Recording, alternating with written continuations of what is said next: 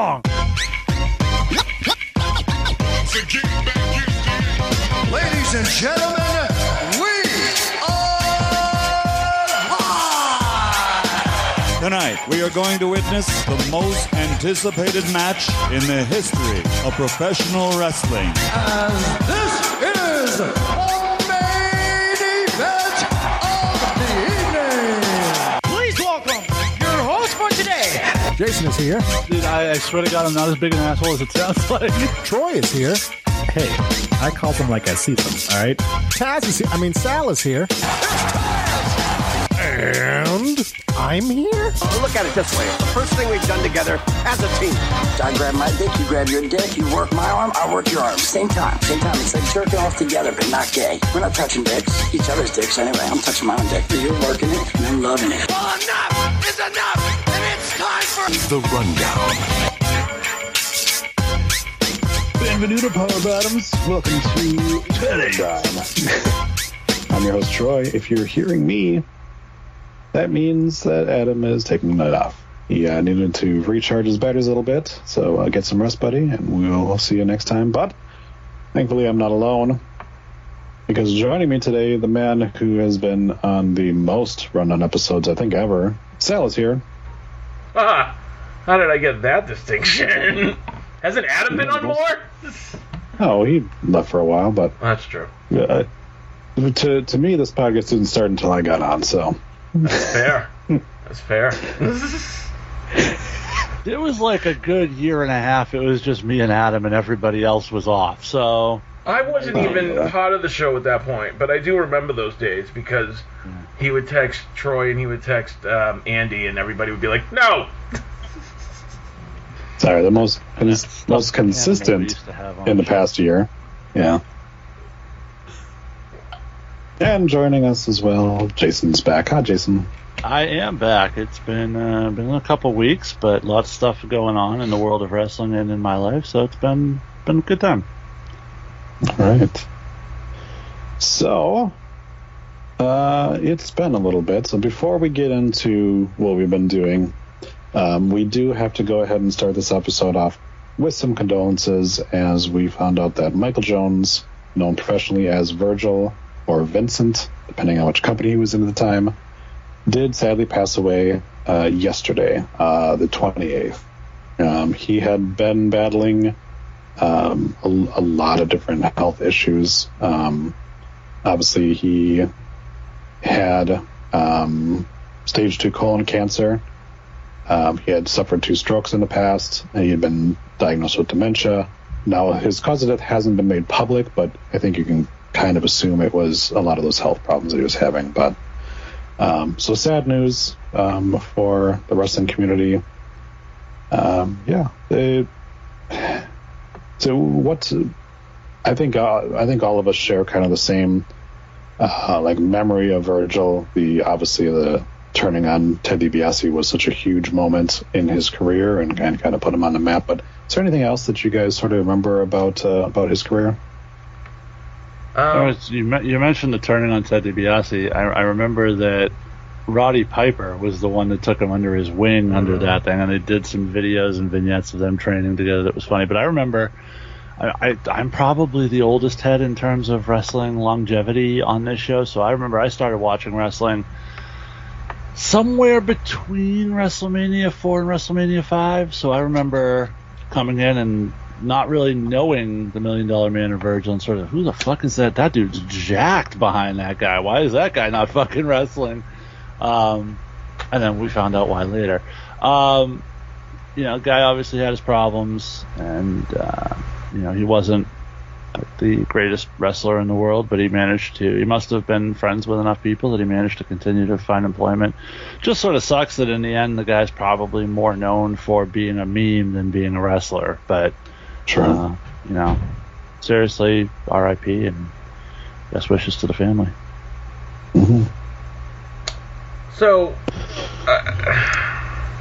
I understand that his career, kind of fizzled out after a certain point, but it's a pretty red-hot babyface at one point, especially with Piper behind him. And that's right around when I started watching. was right around that time when he was going out on his own, and I was a fan for a little bit, and then they turned him into a jobber, and he got like murdered by Yokozuna, and like. Yeah, I remember being excited after his turn. I wanted to hear what music he was going to come out to. I remember his music being at least halfway decent. I liked his music. Yeah. Nice. And I remember him. Yokozuna broke his nose, and then he came out at WrestleMania 8 The mask, yeah. with the mask, and Bobby Heenan caught him in the spotted owl. But yeah, R.I.P. because it sucks that he had all those health problems, especially the past 5 years or whatever it was. Yeah, I actually remember him most as NWO Vincent. It wasn't because I came in sort of right around that time period of right when the Attitude Era was kind of starting. So I didn't really know him as Virgil until later on when I started to consume more older episodes of things, and obviously saw the turn and the reaction he got and things like that. But yeah, for me, for the longest time, the guy was just a one of the like jobber guys in the NWO that would run in there, try to beat up somebody and then get his ass kicked. So, but yeah, a bummer that he died. But all in all, pretty good longevity to him and everything like that. So, and in honor of Virgil, we should all hit the Olive Garden this weekend and get some breadsticks. For real. Who were the other jobbers in that time period? I'm Horace thinking... Hogan. No, Horace Hogan Horace Hogan. Brian Lee? Brian Lee job, and he was part of the NWO team at that point, right? Brian Lee. Scott Flash Norton. Scott Norton. Yeah. Okay, maybe Brian Adams I'm thinking of then. Brian Adams is the one that I think of. Yeah. Who else? Oh my god, there was some others. We played a game not long ago where we ran through all the NWO members we could think of. Bagwell eventually got a push, but originally... Well, he wasn't a jobber. I mean, he was a former champion at that point. No, yeah, he was... When he became... Buff? Yeah, but, there was another moniker he had when he was buff. I don't know. But... That was pretty much buff. Okay. That was his peak. When he was... when he was with Scott Norton, they were vicious and delicious. I like that pairing. I thought they were a good team. How do we get talking about Buff Bagwell? What the fuck? No idea. We're talking about NWO. We should pass along condolences to the more influential member of the wrestling community that passed away this week. Legendary Minnesota wrestler Ole Anderson, brother of Arn Anderson, uncle of Brock Anderson, the great Anderson wrestling family. Why are you looking at me like that? So. I remember hearing that he was really old back in the late 90s, and he was still kind of booking in WCW, so I honestly did not know that he was still alive. Okay. At one point, the mouthpiece for the Four Horsemen in WCW, he was around during the J.J. Dillon era, but then once J.J. left, he sort of became the mouthpiece for the group for a while. Sort of stayed backstage after that. Didn't really get out in front of the camera very much. Famously did the voice for the Black Scorpion, if you remember that angle in WCW. I do remember that.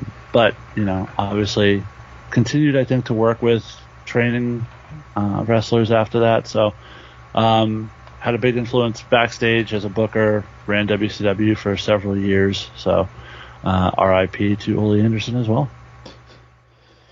Yeah, I know that he's another one of those gentlemen that had some racism to him, just from a lot of stories and things like that. I mean, again, you gotta put it in line with the time frame, yeah. Yeah, he was 81 not to when he justify died, racism, but there was definitely an era where that was what you were taught, and, right? Especially for him because he was born in 42, right? Which in the South. In the South. No, he was born in Minnesota. Well, Minnesota, but Minnesota is very southern in time. Certain spots in there. Yeah, he was. He also served in the Army, so of course you have that. That's right. On him as well. So, yeah. I didn't hear about a cause of death on him, but obviously 81 you can kind of assume it was either health or it was, old age. Yeah. But or Arn got pissed and shot him. There's always that too. I just one of the things that I noticed as soon as it happened was obviously that they talked about it on SmackDown, and I think there was like, oh, Vince really is gone, because there's no way if that dude was still around, he would have allowed them to even mention the name Ole Anderson after everything that went down with him.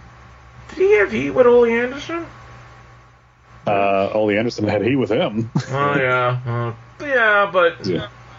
You gotta remember that Ole Anderson was the booker for...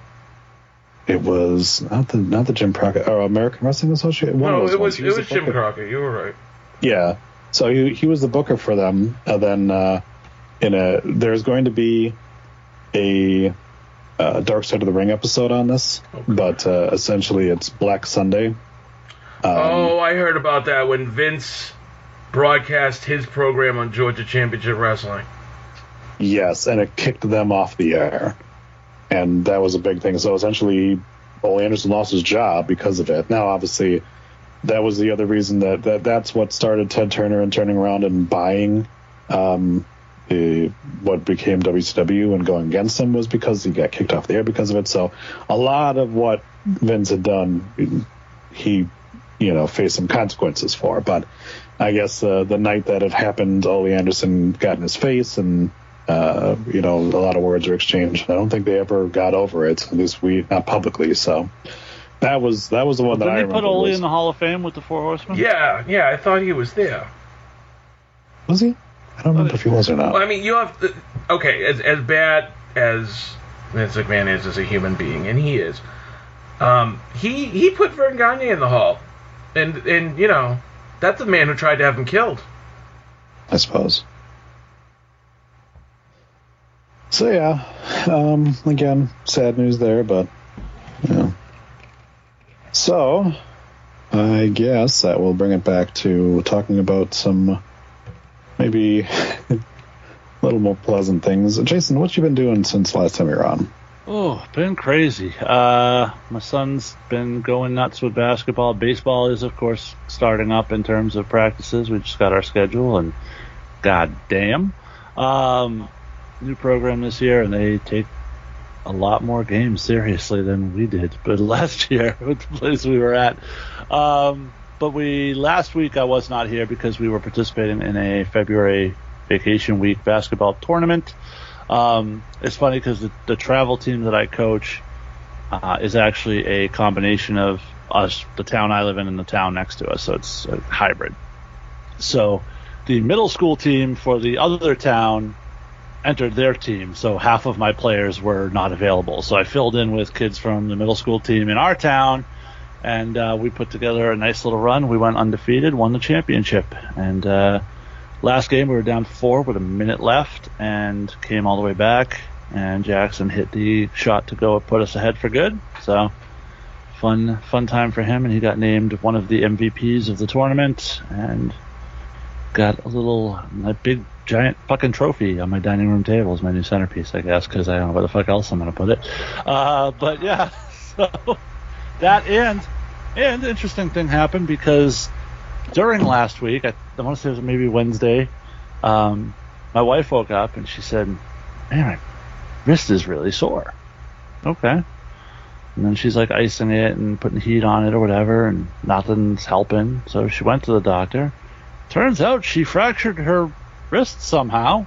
No real idea how. Doesn't remember falling, doesn't remember banging into anything. It's just fractured. I said, you keep telling people that, they're going to think I'm beating you. That's the battered woman story right there. I don't remember. Something just fucking happened. Like, I promise I had nothing to do with it. It's just fucking weird. See, my mind went to who did she punch that she's not telling you about? Right. Then, of course, because she works in a medical facility, she has to go through employee health to get cleared. And employee health will not clear her until she sees the orthopedist, and they won't let her in. They won't get her in until the 6th, which means she's got essentially like 2 weeks off of work. Wow. So, thanks. Yeah, weird things. But other than that, everything's been good. Just work and coaching. So, what about you? What about you, Troy? How you been? Well, first it should be noted that Ole Anderson is not in the Hall of Fame, by the way. Okay. It was Ric Flair, Arn Anderson, Tully Blanchard, Barry Windham, and J.J. Dillon. And Ole actually publicly said, or Arn said that Ole told him, I want nothing to do with those assholes. Nice. So that's why he was never there. So, yeah. Fair enough. Me, obviously, I've been off for a little bit. I've been sort of dealing with some mental health things. I'm in a far better place now, but I'm somebody that I've been pretty open with, the struggles I've gone through. I know that my wife had kind of talked to me about how I had sort of gotten complacent with a lot of things. So I sort of needed a jump start. And so I've been seeing a therapist again, which has been good. Sort of working a lot of things, trying to be a better dad, better husband, a better person. So one of the big things was to start taking care of myself a little bit more. And so I am, in the past 5 weeks, 5 or 6 weeks, 5 weeks, I think. 5 weeks, I've been working out twice a week. I've been eating better, not drinking any energy drinks or caffeine. I am drinking a sparkling water today with 0 sugar. So trying to get everything out of there. So in October, I had went to get a physical for my job, which doesn't make a lot of sense because I work from home, but whatever. I'll openly say it. I had weighed in at 260 pounds. And this past weekend, I was 224.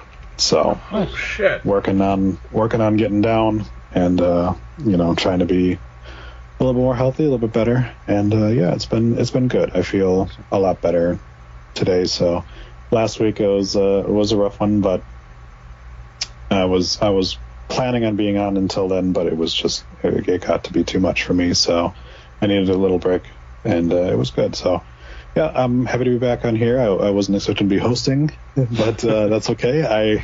I have no problem with helping. I'm doing my part. So yeah, other than that, congratulations. I think we're all really glad to hear you're in a better place right now. And it's a good thing and I applaud your openness about seeing a therapist. And I'm a big advocate of therapy. I think it's great for people who need it. There's some people who try to attach a negative stigma to it, and it's not. It's there because it helps people. So if you are in need of it, please go seek it out. The thing for me is after, I'm a weepy bitch. So most of the time, I've always been a very emotional guy. But anytime that I've talked with my therapist, obviously it's brought up a lot of feelings. But after I'm done with the call, I feel so much more lighter and in such a better mood. Tired as fuck, but I think that's important. But so much more of just I just feel empty of all of that negative shit, Yeah. And I think if you're going to see a therapist and you don't feel like that afterwards, you might not be doing it right. Sure. That's their job, is to sit there and just be that person that you can just spout all that shit off of too, and just get it out of you and be done with it. And that's been a big part for me, is just letting go of so much, recontextualizing some things, realizing the shortcomings that I've had in the past, and realizing as well that in order to really heal and be better, you do have to admit sometimes that you are the villain. And I think the problem is that a lot of people, they don't like to put that in their head. They'll always try to paint themselves as either the victim or paint themselves as everybody's the hero in their own story. Yeah, I always say right. That. Yeah. So you do have to sometimes think of it as just I was a piece of shit at this point. That was me being the bad guy, and I can dwell on that and continue to let it fuck with me, or I can just go, you know what? I was wrong, but I'm going to learn from that and I'm going to be better. So that was my kind of thing. This past weekend, because I have kids, We had my wife had gotten one of those little like air freshener things for the toilet that like hangs on the toilet thing itself, like a little plastic thing, and it has like a little air freshener on the thing. So Sunday night, mind you, Sunday night, so I'm already like, I have to get up at 5 a.m. the next day. She comes up to me, she's like, my toilet is clogged. And I'm like, okay, let me take a look at it. Like, that's usually what I do, is I do all that fucking household shit. So I go over there and I start going on it, and my 6-year-old, she's like, did somebody flush after the handle fell in? And we both like stop and like look like, I'm sorry, what did you say to us? It's like, well, I mean, the air freshener fell in, and I was like, when did it fall in? This morning. Like, you're telling us now that this happens. So of course, this little fucking plastic handle went through the toilet and got stuck right at the bottom of the damn thing. So I got it enough where it like would drain out, but it's like, well, if you flush it, it's gonna fucking overflow again. And I had like taken an auger, and because I have like a fucking metal auger and everything like that, and I tried working that, couldn't get it. Didn't realize at the time that I was doing it, because the water was ice fucking cold, because I live in Wisconsin, my hands are so freezing that I was bashing my knuckles into the bottom of the tank while I was doing it. So I have some nice little sores and cuts on my knuckles, which I didn't realize it. Couldn't do it. I was like, I can't get to the piece. Like, I can't like feel it in order to like pull it out or whatever that. Like, it's stuck in there. So my wife's like, well, she's like, I guess we'll have to like call a plumber or something like that. And I was like, yeah, okay. So Monday, I'm sitting there and I called 6 plumbers in our area. Is this your only bathroom, or do you have another one? 2. We have 2. We have one upstairs. So exactly. So I turn around and I'm calling. I say, 4 of the 6 places told me they straight up could not give me a quote over the phone. They're like, we need to come out and see it. It's like, you need to come out and see that the toilet's clogged? Well, then they can charge you a fee for coming out. I was just going to say one of the places was like, we'll charge you $99 to come out, and then we'll provide you a quote, and that $99 will not go towards the service on the thing. That's an extra charge. And I was like, fuck you. One place was finally like, it sounds like it'll be about $190. But if we get in there and it's a lot worse, stuff like that. And I was like, well, fucking hell. I'm like, all right, well, let me think on it a little bit. So I know how Sal feels every time he has to bring the C-Max in. I haven't had to, knock on wood. I have not had to bring it in for a while now.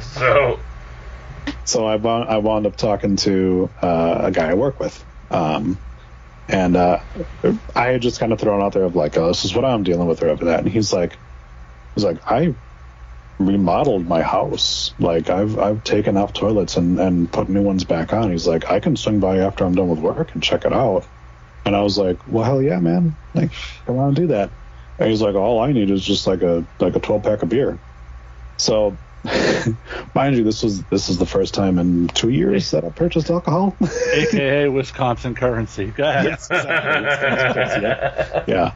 So it felt weird after 2 years of going to a gas station and buying a fucking thing of beer. Obviously, it wasn't for me, but it was still odd because I haven't drank in a long time.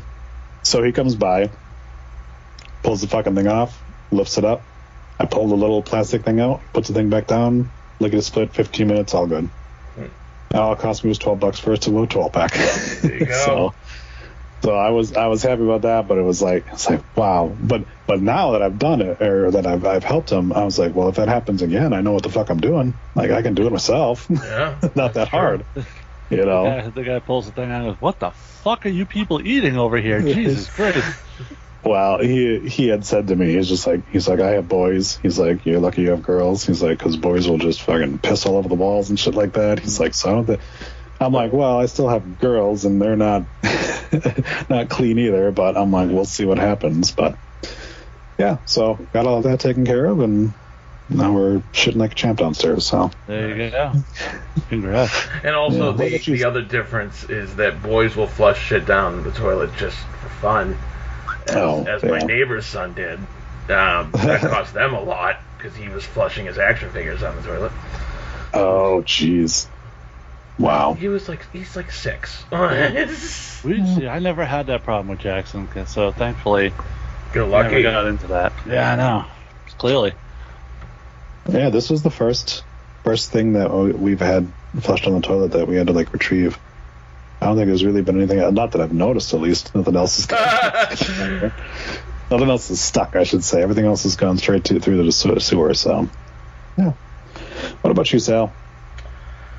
Oh man, it's been a crazy, busy couple weeks. I am this week finishing up my college degree. This is the end of the semester. My official commencement date is something like April 8th, and then there's a ceremony on May 5th. So nice. It's crazy to me because it for the longest time I never thought that finishing college was even a thought or a possibility, because I had attempted it when I was a lot younger and it went horribly wrong. Like, they wanted a bunch of money up front, and it was a whole thing, and nobody would give me financial aid. Mm-hmm. So the fact that I'm actually completing this degree is kind of wondrous. I'm very happy about this, but it's also like a huge relief. Like, wow, I fucking did it. It's done. I don't have to fucking do this shit anymore. In fact, it's an accomplishment. You should be proud of yourself for. I am. In fact, on the final project of this semester, I ended up getting a B+, and she's like, "Oh, if you do this, and the other thing, and resubmit it, I'll see if I can give you those extra points." And I'm like, why would I do that? I'm already getting an A in the class, even with this B+, so I'm good. I think I've done enough work. But yeah, it is pretty fucking crazy that this is it. I have one more fucking reflection term paper to write, and I'm literally gonna just bullshit the hell out of it because it's worth 20 points of my fucking 1,000-point grade, so I really don't care. There you go. Right on. And now I got to start thinking about after graduation. Okay, so now I have a degree, so now what am I gonna? And there's a couple of people at my job who kind of might be able to like see what openings are available in other departments and stuff like that, because it is beneficial to stay with the state. In fact, the union just negotiated a new deal. And maybe go to a department you're qualified to work for. You need like a department I earned a degree in? Yeah, healthcare administration. Fun time. Yeah. As someone who got a degree when he was 30, I salute you on that. It is a lot harder once you get older in life to do that, and especially when you have kids. Mm-hmm. I wound up having it a little easier because my kid was like still in diapers at that point, so it wasn't as bad as you having to trek your daughters around to places and deal with that and things like that. So yeah, I salute you on that, man. Good job. Thanks, man. It feels like it's a celebration because I'm getting ready to go in less than 40 days to the biggest event in wrestling history. You know, one of those crappy indie shows that are going to be on Philly that weekend. No. Nice. Because I'm going to be on the road to WrestleMania, literally driving through fucking the George Washington Bridge, God help me.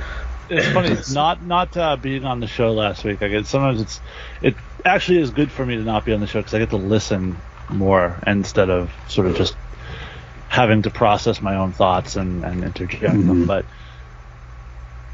it really is, honestly, like, I wish... I love wrestling. I love WrestleMania season. I wish I loved WrestleMania season the way Sal does. Like, the sheer joy when he talks about WrestleMania that you can hear in his voice. Like, it's really cool. It's fun as a listener to hear. It really is. Yeah, for sure. And I've started a new rundown drinking game. Every time Sal says it's the road to WrestleMania, you take a drink. I was fucking smashed about a half hour into the show last week. It was the perfect storm for me because I had started watching at SummerSlam the year prior when I was a kid, so that when I got to watch my first WrestleMania, it was In retrospect, it was a crappy WrestleMania, but for me, at 8 years old, it was like the best fucking WrestleMania in the world. So, and then it just stuck because they made a big. Trust me, there were years I was not excited about it. 32, but for the most part, they've made it a spectacle. So yeah, as a wrestling fan, I get super excited for it. Mm-hmm. Especially this year because they're gonna finish the greatest story ever told. But more on that later. There was something on TV the other day, and it didn't feel like it was that old, and then they said it was WrestleMania 19, and I'm like, Jesus fucking Christ. Nice. 21 years ago. Yeah. I remember what it was, but, like, fuck, I remember watching it, and I'm like, God damn. I'll never forget that night, because I was convinced that Brock Lesnar almost paralyzed himself. Was it the Shooting Star Press that he was fucked the up? Shooting Star Press. And I was watching it with a couple of my cousins, and I remember we were all like, oh shit. It's funny how those things stick with you. I mean, the Sid Vicious leg break has always been one to me. That was WCW Sin, I believe. Yeah. Yeah, I was lucky enough to not see that until way later after it happened, like on YouTube or something. I watched it live. I watched it live when Joey Mercury got his face destroyed. I saw that. That was fucking that crazy. was crazy. Yeah. I remember Matt Hardy broke his nose when Jeff landed on him one time. I remember that because I was a huge Hardy Boys fan, and just watching the two of them get fucking decimated like that. Obviously, like the Triple H quad tear was a bad one too. Were you watching when Austin broke his neck at that SummerSlam with Owen? Yeah. No, I know you were, but him, it was 97, so it's like a maybe. I didn't know it happened, as I was too young to see that something was wrong. Right. You know, it was just like, oh, he's really fucking tired, and he's just rolling him around. You know. So yeah, so I didn't catch that one, but a lot of the other ones I knew right away. Like now, obviously, it would be hard for an injury to slip by any of us because we've all watched enough to know the signs and know, like, even obviously, like, they hid the Punk one pretty well, I think. But watching it back again, you're just like, oh, there it is. Like, he's crawling off camera and talking to someone. I wonder what's going on, you know? So, but yeah, I mean, like, even the things like when Pac broke his leg against Jericho, it was like, something's not right. I remember that. So, yeah, but like I said, some of those ones just, they fucking stick with you, man. And you just like, ugh. But yeah. So hey, we got a good amount of things to run down. We have obviously the Elimination Chamber pay-per-view from Perth. We have Revolution predictions to make, but we also have some weekly programs here. Is there anything you guys wanted to talk about with SmackDown that was pre-taped? I didn't really. I have just anything. had one quick thing. Yeah. WWE. If you are going to change someone's music, don't debut it on Monday, then have a taped show Friday with the old music before a pay-per-view Saturday with the new music. Okay, that's why I was confused, because I watched SmackDown on Friday and I went, what is Troy talking about? It sounds like the exact same music. Yeah. I was like, maybe they removed the flashing bulb camera sound, but that's about it. And then on Saturday, I was like, oh. I understand if you're trying to phase out like CFO $sign songs. I get that. Yeah, but we're far past that at this point. But you literally took a song that I forget their fucking current assholes that do it or like that. Some losers. You literally took a song that they had done for Tiffy and replaced it with a different song they did for Tiffy. Like, that doesn't make any sense to me anymore. Why did you do that? Like, there was nothing wrong with the theme song at all. And obviously, like, I know it's been a pretty big point of contention to the fact that their music has been pretty generic and shitty lately. Like, there are a couple of exceptions to that or whatever but for the most part, no bigger indictment against them than the Royal Rumble with the women, where nobody fucking knew who was coming out. Yeah. But this again, it's just like it's not a matter of changing her music from NXT to the main roster, because she took it with her to the main roster. So she debuted on SmackDown with that song, and now you're changing it again. So people are just like, well, now who the fuck is this? How about the fact that Damage Control's music still starts with Bayley's beginning of her theme song? Yes. There you go. Yeah. It's a little strange coming from the game. I know he's not, running every single aspect, but he's a guy who's always recognized the importance of good music. Are you kidding me? Triple H always had, the best fucking music. But he also knows that it's a presentation thing. Like, when he was running NXT, people were getting really great entrances and really great music to go with their personalities, and now it's like, I don't know if he just passed on the responsibility to someone else. Let's not... I think Mellows is pretty good, right? Mm-hmm. Yeah. But that's NXT. So on the main roster, why is he watering it down and just giving everybody, not everybody. Like I said, I think main event talent gets good music. But a lot of the mid-card is just very, very basic. Right. Earn your good music, I guess. Yeah, there's still a lot of good entrances. Even Lexis King, I think, has a pretty decent entrance to him now.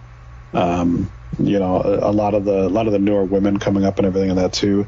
Yeah, it's hard to sort of place their music with them right now, but I think they're doing okay.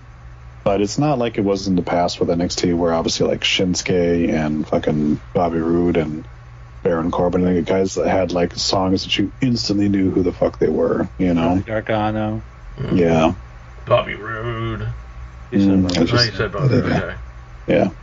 So, Aleister even Black. as much as we made fun of it, as soon as you heard "I'm here to show the world," you knew who was fucking coming out. That's true. Right. I hated that fucking song, but you're right. I'm an ass man. Now it seems like most of the songs are one line delivered by the wrestler, then generic music after that. Right. And it's not a good recipe for a song. But they also are kind of shooting themselves in the foot, because they keep the veterans songs the same, so we keep getting reminded how awesome the songs used to be. Right. Speaking of which, now that Drew is a heel, can we go back to Broken Dreams, please? I think new music would be good. Apparently someone asked him about it, and he said, "Stop tagging me, take Triple H. He's the motherfucker that breaks here." That's fair. All right, so that's all I had from SmackDown. The only other thing I have from SmackDown is it was a very funny segment with Logan Paul, Grayson Waller, and Austin Theory, where they were backstage admiring how they looked. They were just going on about how awesome they all looked.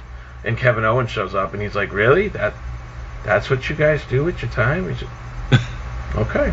And then he left, and Logan Paul was like, "Why didn't we just jump him?" And Grayson Waller was like, "Oh, did you want us to?" Done that. And he's like, "It's too late. It's too late to get it."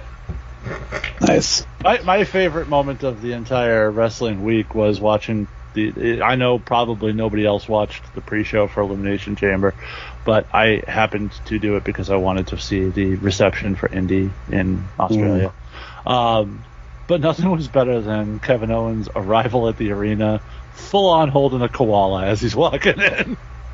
Yeah, I saw a couple of different things with him. Something about LA Knight was holding one, and then I think Drew McIntyre tweeted at him something of some disease that koalas carry. So just because that motherfucker is so good on Twitter. If you're not following Drew McIntyre on Twitter, he's almost Dijak levels of good in terms of some of the shit he does. So we had the predictions poll. We had 4 matches. We did not have the pre-show match yet by the time that this went up. But Indy Hartwell and Candice LeRae did in fact lose to the Kabuki Warriors, so they retained their titles. But it was nice that they found a spot for Indy on the show. Yes, for sure. You knew at least one Australian was going over because obviously Rhea Ripley and Nia Jax are facing each other, and they're both Australian. I was just going to say that. But yeah, so a big shout out to the people who participated in our predictions thread. Professor Bruno Tomas, Fetus Rhodes solved racism but hates Samoans, Ginger Laurinaitis, English Jord, Dr. Glashan, Sal, myself, Adam, Jason Jackson, and Lord Lindsay. So thank you to all of those individuals. Later on tonight, if you want to go ahead and put your predictions in for Revolution, you can. Or if you don't know what the fuck AEW is, that's fine. You don't have to do that either. So we started off with Rhea Ripley versus Nia Jax. That was the main event. That was not where we started at all. Whoops, sorry. We started with the Women's Elimination Chamber. I have it backwards, sorry. Yes, we started with the Women's Elimination Chamber. So this one here, we had everybody except for Ginger and myself picked Becky Lynch to win. I picked Raquel Rodriguez, and Ginger picked Bianca Belair. See, that's so strange to me, because to me there were only two options. It was either Becky or Liv. And I think, Sal, you and Adam touched on it last week. I think Liv was the only other one that I went, But Becky, no, because... And this is one of those cases, and I talk about it all the time, and I'm going to shit on AEW later, and I'm going to shit on WWE right now. I fucking hate when they do this shit, where they start booking an angle before the number one contenders match takes place. It ruined the Elimination Chamber. I knew Becky was going to fucking win this thing. And they did the same thing with the Men's Chamber. Yeah. But stop doing that shit. Just fucking stop it. So the problem... Until the Elimination Chamber match is over to start the feud between these two people. The problem is they're trying to, kind of like give the crowd hints at where we're going, and hints are fine. Fuck that! When I'll give you an example. When Becky and Rhea ran into each other, back when Becky was NXT champion, and they just happened to see each other backstage at Raw, that's fine. That kind of hint I don't mind. But when they're literally jarring off at each other at the special WrestleMania press conference, and they're like, I'm going to fight you at Mania. You haven't earned that yet, but okay. Hell, the night after WrestleMania, Bianca had a stare down with Rhea, and everybody's like, ooh, this is your WrestleMania match next year. Nah, not so much. Yeah, no. That's true. at least with Belair, you're like, hey, it's possible. But the fact that we laid so heavily into Becky Lynch saying, like, I need to win this match because I need to win that title, and, like, the numerous times that they interact with each other, it was too much already. When I felt like you could have instead focused on, like, Tiffy and Becky and sort of had that storyline going together heading into the Chamber, and Raquel and maybe Liv or Bianca or something. You have so many... Do the fucking feuds with the people that are in the match. Don't do the feuds with one person that's in the match against the champion. Right. That's the thing. Three of the competitors in this match already had a built-in feud with Rhea. But we've already told you that Becky is the most important feud, so fuck Raquel and fuck Liv, I guess. We definitely had, and we found out later that Raquel's MCAS had flared up during this trip. Yes. But I had, during the match, figured that's what had happened, because as soon as she came out, you could see heavily makeup, like, everywhere. Yep. So it became pretty clear, and hopefully everything works out for her. But to me, the takeaway from this match was Tiffany is a fucking star on the main roster. She had to carry that match, really, when you think about it, as the only real heel in that match. She was the only one with heel heat, and she worked the shit out of it. Yeah. So good on her, and I thought she was going to try to do the fucking moonsault off the top of the pod, and I'm glad she didn't go that fucking far. Yeah. But she did do some pretty impressive fucking shit. And by the way, spoiler alert, and I hate to do this, but prepare yourself, because we're going to get a little bit of time of Tiffany carrying around a pink briefcase, I think. Could be. So, one of the things that that we love to do here is to call out the hypocrisy that Dave Meltzer brings. And he had talked the longest time that, like, oh, people in NXT are down there for too long, and we've sort of backed that up too. Of like that does happen from time to time. Tyler Bate. Yes, there are people down there that just sort of kick around for a while, and then they kind of lose a lot of things that are special. Tiffany had a great run in NXT, and 2 years. She's been there for 2 years. He was immediately like, she was down there for too long. It's like, motherfucker, she didn't wrestle before she was on NXT. Right. She's only been wrestling for 2 years. Right. So yes, she was down there an appropriate amount of time. And at the time, I don't think any of us drew the parallel, but the perfect booking of Tiffany's departure from NXT, and we talked about how weird it was that they sort of did that last thing with Fallon and blah, blah, blah. Her first match as a professional wrestler was Fallon Henley. Her last match in NXT was Fallon Henley. Yeah.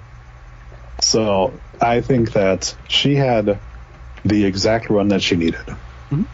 And when you watch her in this Elimination Chamber match, I think you really get a sense for the fact that, like, oh yeah, she was ready.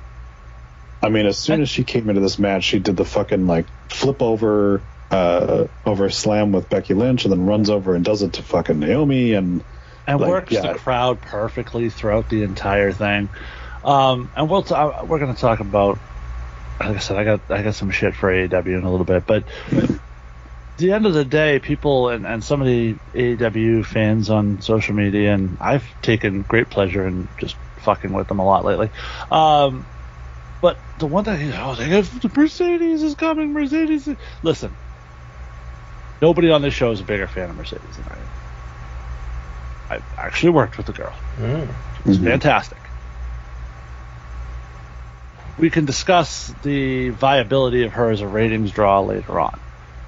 But if you're in WWE and you're looking at financially the numbers that we're hearing she was asking about, and you take a quick look down in NXT and you see Jada Parker and Fallon Henley and Kiana James and all these amazingly talented women who are good at their gimmicks, why are you going to overpay for somebody you've already had? Yeah. Somebody that you have to interrupt other plans in order to put her, insert her back into the main events. And if it works out and you can get her and she's happy and you're happy, great, but let Tony Khan overpay for talent, because you don't need to at this point. You have the pipeline. That's the point of NXT. Also, besides the current crop of NXT amazing wrestlers, when Mercedes left the company, you had already established Bianca as a huge star. Now Rhea's a huge star. It's why? I mean, these girls are going to look to get paid too at some point. Like, and they well earned. They've already main evented Manias. But I mean, we can sit here and we can say Tiffany is going to be a huge star on the main roster. I have every reason at this point to believe Jada Parker is going to be a huge star on the main roster at some point. Oh yeah, but I'm just saying that, like, you got girls like Bianca and Rhea who already are, and they're a lot younger than Mercedes.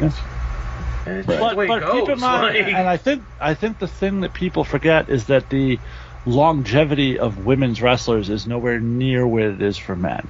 That is a much shorter career lifespan. So why are you grabbing on to the end? What's probably the, I don't know, she's still the not back like end. old. It's the back end though. Right. We're probably past the prime. That doesn't, I'm not saying that to say she's not still amazing in the ring, because she is. But we're probably past the best of the best years. Right? Yeah. We're probably getting to the point where in the next 5 years she starts thinking, why am I taking all these fucking bumps? And that's just reality. Right. Whereas you have all these amazingly talented young women who need spots on the roster to show how amazingly talented they are when they get up to the main roster. And we always talk about how bloated that roster is because you call up these NXT talents and there's no place to utilize them. So I think Tiffany's a great example of why they didn't go balls to the wall to sign Mercedes the way AEW did. And plus she only worked 5 matches last year. Yeah. Right. because she's been injured for so long. She has a lot of injury. I was going to say that her injury history doesn't bode well for the longevity. Her injury history, and her need to take time off for mental health has been an issue for her too, in terms of being reliable as an in-ring performer consistently. And good for her taking care of her issues, but of course, but exactly, it is time away from the show. And then also, all we've been saying for the past 5 years is, well, they put too much time into the 4 horsewomen in that division, and there's other people, and they're starting to give other people a chance. But it took Mercedes leaving, it took Charlotte being off TV. It's there's only so many spots, and even still, both women's title matches are the challengers are 4 horsewomen. So right. But Bayley's never gotten this opportunity. No, so not like this. So I am super excited for that. But Becky here, we're right back here again. But I have some thoughts on that, and we'll get to that later. Right. You look at it again. Tiffany is 8 years younger than Mercedes. She's 24. She's had a grand total of 73 matches. Nothing. Now, when you watch her, you would not think that this is a woman who has under 100 matches to her in her belt, because she is that good and that talented. And we'll talk about it too with Logan Paul, as people that get it. Like they understand this business inside and out. And Tiffany is somebody that understands it inside and out. Like the like you said, working the crowd was a big thing. It's just like, that's not something that you can always organically do. That's not something that you always have like within you. Like, she understands, like, I'm playing to a crowd, And while she is not on Mercedes level in ring at the moment, I will go on. I listen. I've said she has many wonderful talents. Mercedes not a great promo. Tiffany is. Grab the fucking ukulele, man. Mayu sucks. Mayu sucks. Remember, that's her without a writer. Right. But now she'll have Jen Pepperman, so it's all good. Now she'll have the person that's a complete racist and named in a lawsuit. Yep, perfect. I will say the one last thing on Tiffy, over as fuck with this crowd. Oh yeah. Okay, so that could be an issue going forward, because if you were to pair her up with somebody like Bianca, I don't think you want Bianca to get booed, but she will get booed if she goes against Tiffany, it seems. I don't think they care about that stuff as much as they used to, honestly. No. Okay. No, I don't think they care as much. As long as I think Triple H understands more about getting a reaction than getting the reaction that they want. So that's why we keep having these fucking stands talking about, The Rock just got booed out of fucking buildings, dude. And they ran with it, though. But that's what I'm saying. So they'll adjust. Yeah. And I'd like to see them adjust Bianca's character. It would be nice, but we'll see. Well, yeah, we'll see. But they. I mean, it's been 3 weeks since she's gotten the title shot. Yeah. Triple H has been good about listening to the crowd on things. I mean, you look at Dana Brooke, where the fucking people turned on her, and they were just like, well, we can't have her be a fucking face with that reaction, so let's go ahead and try to turn her heel. Oh, wait, she's released. Never mind. Yes, still the saddest fucking thing was Tenille when she announced the Elimination Chamber in Perth. Oh my god, in front of my home crowd, it's a dream come true. An hour later, never mind, it just got released. Yep. That was sad. That was. So Naomi how it's going. Yeah. So Naomi gets eliminated by Tiffany Stratton. Stratton gets eliminated by Liv Morgan. Raquel gets eliminated by Bianca. Bianca gets eliminated by Liv. And then Liv gets eliminated by Becky Lynch. And the winner is Skeletor. Those last 3 fucking eliminations were very quick, too. Yeah, yes. I do have a complaint about Liv turning into a manhandle slam and getting pinned. And that was she had just pinned whoever was eliminated 4th. Raquel. Yeah. Oh, Bianca. And she turns into a manhandle slam, and that's it. That's the match. I mean, we're not even going to get like a little 5-minute back and forth with her and Becky. Well, so I think that's by design, though, Sal. Because if you watched on Monday, I think this is going to end up as a triple threat. It might. I think that's where we're headed. We'll see, because it doesn't surprise me if they do nothing with Liv. But we'll see. It's WrestleMania season. It's get as many people on the card as possible. My biggest thing, and I know I talked about it last time I was on, I try not to comment too much on people's appearances. But Becky is definitely somebody who you sort of start fearing a little bit for, just because of the fact that she is so small now. She's so much smaller than she was before. She's lost a lot of muscle definition and things like that. Her face is very gaunt. Like, she has lost so much weight from before she had the kid. And when you have someone who looks like her going up against Rhea, who's a fucking brick shithouse, like, all of a sudden, like, it doesn't look as impressive. Like, as somebody like Bianca against her would look very impressive to, incredibly, built women. Tiffany, same thing. Even someone like Naomi, because of the fact that she has, she's a little bit broader in the shoulders and a little bit more muscular. To me, like, even Liv Morgan is a small girl, but she looks like she's athletic. Becky's a good worker, but her money has never been the in-ring. Her money has been her promos and her talking. But to Troy's point, the visual, like, next week she's gonna beat Nia Jax, and we're all gonna be like, yeah, okay. I mean, like, because Nia could squash Becky, and has very easily just this past Raw. So explain to me how Becky Lynch is gonna get a win. But you would have been fine with Chad Gable beating Gunther, right?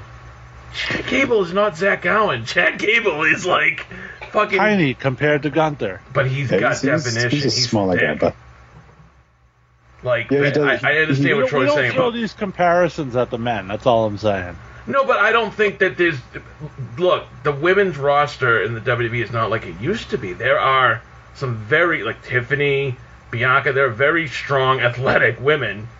And Becky... Dude, I would venture to guess that Becky Lynch would run circles around you in weightlifting right now. Why are you worried about me? I'm talking about Rhea, Bianca, you're the one calling Tiffany. Out physical fitness. I'm just saying, I agree with what Troy's saying. There's a little bit of a... It's a disconnect when you see someone like Becky, I don't know. I don't think it's that big of a deal with Becky. I suppose for me, I've heard the complaints. It doesn't affect my enjoyment of her segments. I think she's still fantastic. I think that she has slowed down in the ring though because of it. I don't think she has looked as impressive as in ring since her return. She's ever super impressive in ring. She's got a handful of moves that she does, and she does them well, but she's not like fucking technical masterpiece of a performer. She's, of the 4 horsewomen, I think she was probably the 4th in terms of in ring. Sure. I always thought Charlotte was better in ring. I always thought Bayley was better in ring. I always thought Sasha was better in ring. Yeah. Becky was good on the mic. Becky understood her character in a way none of the other ones did. Right. And that was what elevated Becky to the next level, because we talk about it with AEW all the time. Once I've seen a move, I've seen it. It'll blow me away one time. Maybe twice. After that, I've seen it. So it's hard for certain groups to get over certain groups with just your in-ring. You have to do more. And a lot of people will gravitate more towards the performance and the promos and the character than they will the in-ring moves. But then you have somebody like Charlotte Flair who has it all, and she goes out there on a night one and she puts on a match of the year with Rhea. Yeah. And she's not an option this year, so what's the point? But she lives up to that. Like, she has the in-ring skill and the talking and the presentation. She has it all. Okay. So you're saying I will see that Charlotte Flair comment and raise you. The women still hadn't main evented WrestleMania if it wasn't for Becky Lynch's promo abilities and her character. You said back then if it wasn't for Ronda being a part of this company, it was the combination of the two. Let's be honest. Okay. I'll take that. That's fine. Okay. Anything else to say about that match? No, I thought everybody actually looked really good. I didn't think there was anybody that came out of that match looking poor. Also, hats off to the Australian people who bought tickets to right behind Liv Morgan's pod and got to have that view for an extended period of time. Right. Yeah, no, all the girls did great. I really felt bad for Raquel after finding out like what she was going through, but Best women's chamber match? definitely. Probably. Up there. I mean, I can't think of any that top it off the top of my head. I mean, in terms of establishing Shayna as a monster, her chamber performance was fantastic, but the match itself didn't live. This was a significantly better chamber match. Oh, agreed. And it also established Tiffy on the main roster. Right. So, yeah, it did its part. All right, that takes us to the undisputed WWE Tag Team Championship as Finn Balor and Damian Priest take on Pete Dunne and Tyler Bate, the New Catch Republic. This was a match that only Jackson and myself voted for the New Banana Republic. Everyone else voted for the Judgment Day. Well done. Again, it's...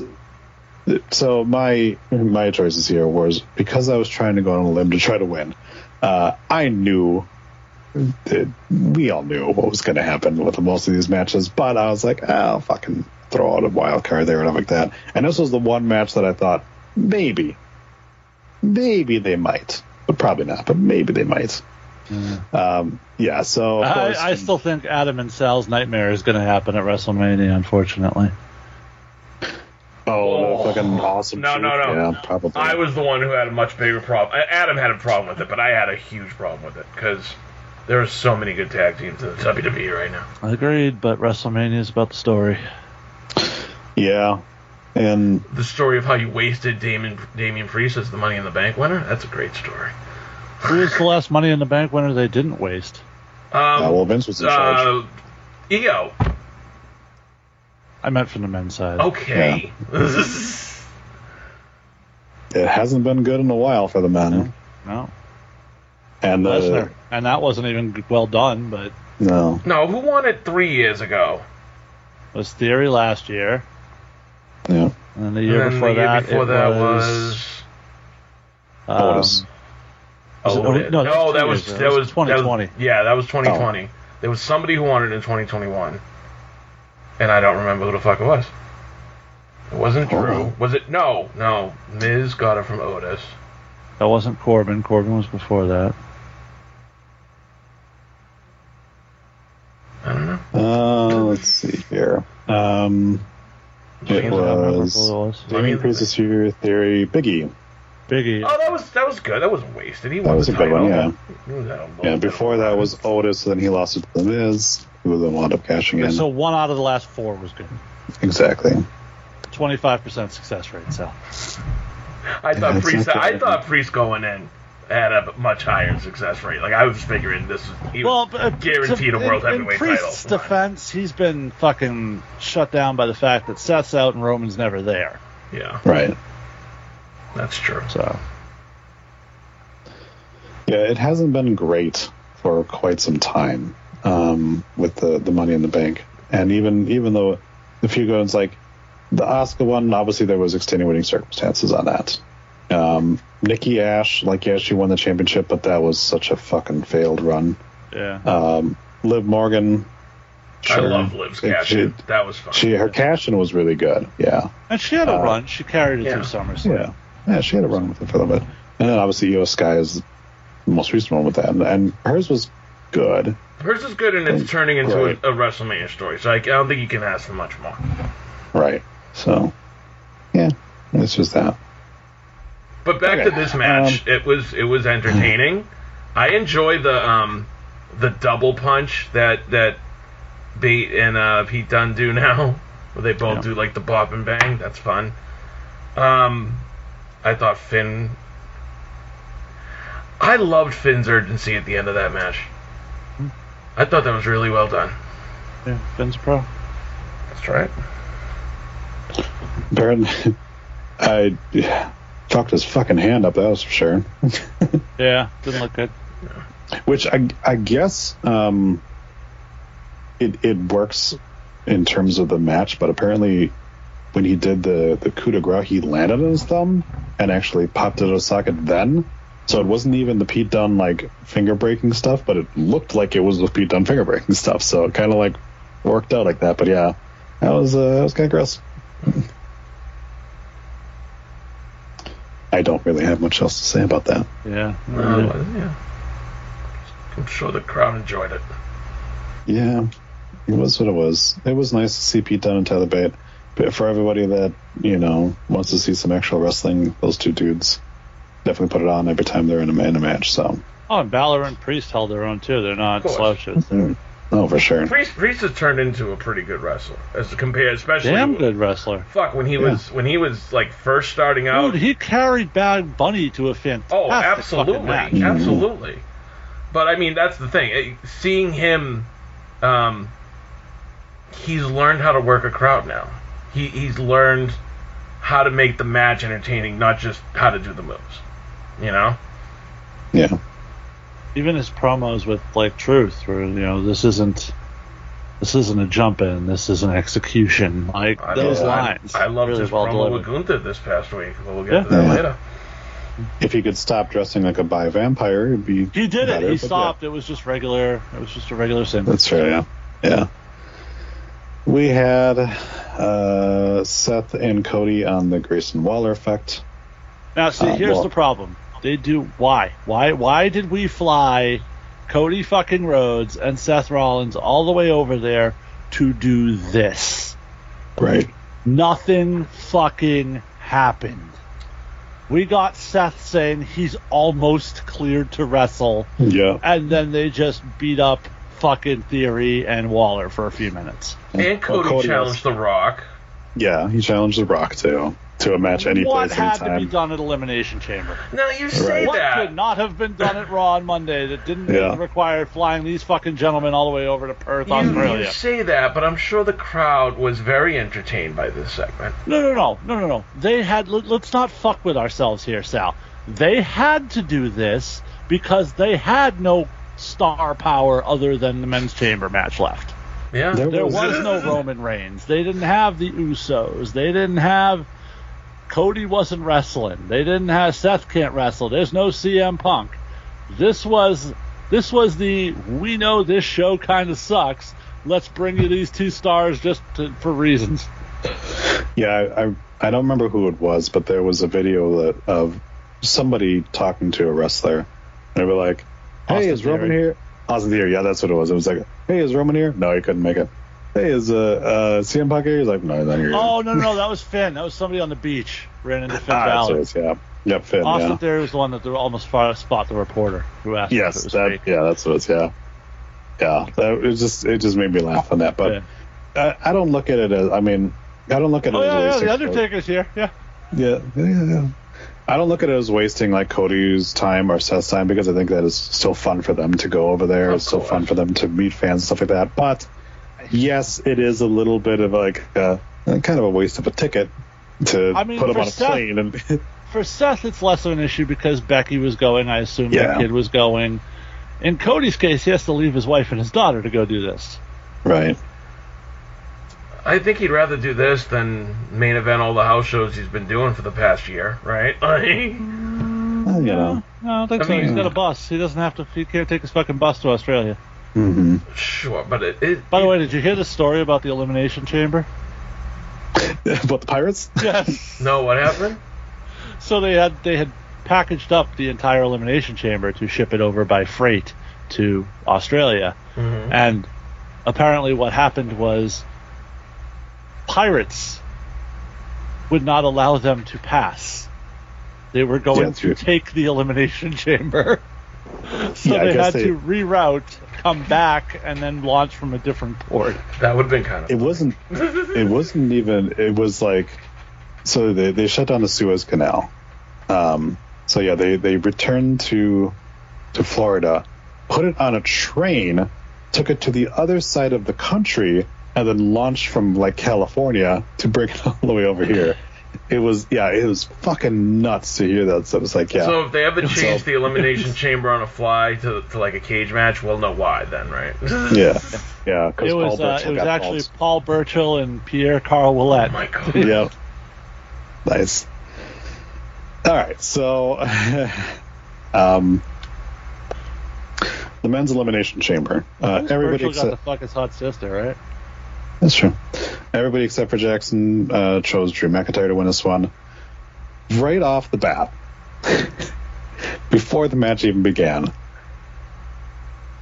just to show how much Logan Paul gets it. Oh, yes. So he's in the pod. He proceeds to take out a marker, and he drew devil horns on his pod, so you could like look into the thing right over that. Then he drew a big like circle man, as like that's Kevin Owens on the thing. Fat Kevin, he wrote. Fat Kevin, yep, Okay. which was hilarious.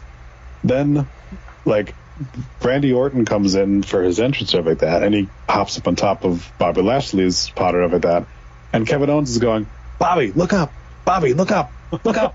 Look up! He's right up there! Look out!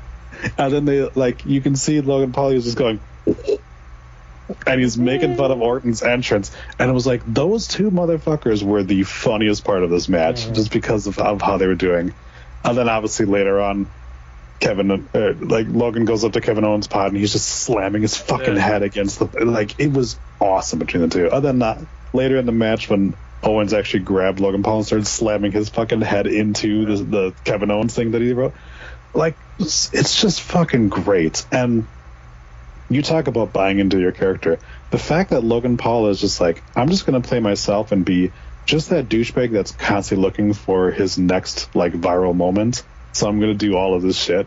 Like him pretending in the middle of the match that he couldn't move and Randy Orton paralyzed him. Like it's so fucking good, and he's so good as a heel. Because you're just like, you're such a dickhead. And look at how beautifully Randy Orton sold his back throughout this match. Though.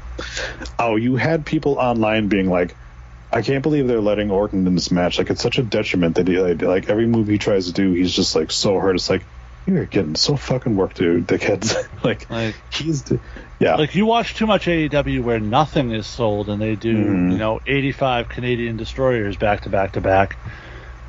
Like, this is what it's supposed to look like when it's done well. I'll do you one better. Everybody in that fucking match take a cue from Randy Orton. Because it was a master fucking class. Yeah. And he didn't have to physically do much to get the point across. Like, in other words, he's not falling off the fucking top of the chamber or trying to fucking do 3 power bombs from the... No, like, everything he did had purpose and meaning. And like you said, you started to be like, oh my god, is he okay? Like, it's perfect. Now, I'm a little bit surprised that this match seems to indicate for Mania we're going to go with him and Logan Paul. And the only reason I'm a little bit surprised is because I figured they were just going to reuse the Kevin Owens story and just go with that for Logan Paul. Maybe. It's still to be seen, but yeah, Logan winds up having one of the best camera. Again, so glad that Kevin Dunn is out of this fucking company, because the cameras have been so fucking good. The like drone shot from the ramp all the way into the ring has been fantastic. So you have Logan Paul is like standing there celebrating, and out of fucking nowhere, Orton just RKOs him. And it was done so perfectly. You didn't expect that it was going to happen. It does wind up being the reason he is eliminated. So Bobby Lashley was eliminated by Drew McIntyre. LA Knight was eliminated by Drew McIntyre.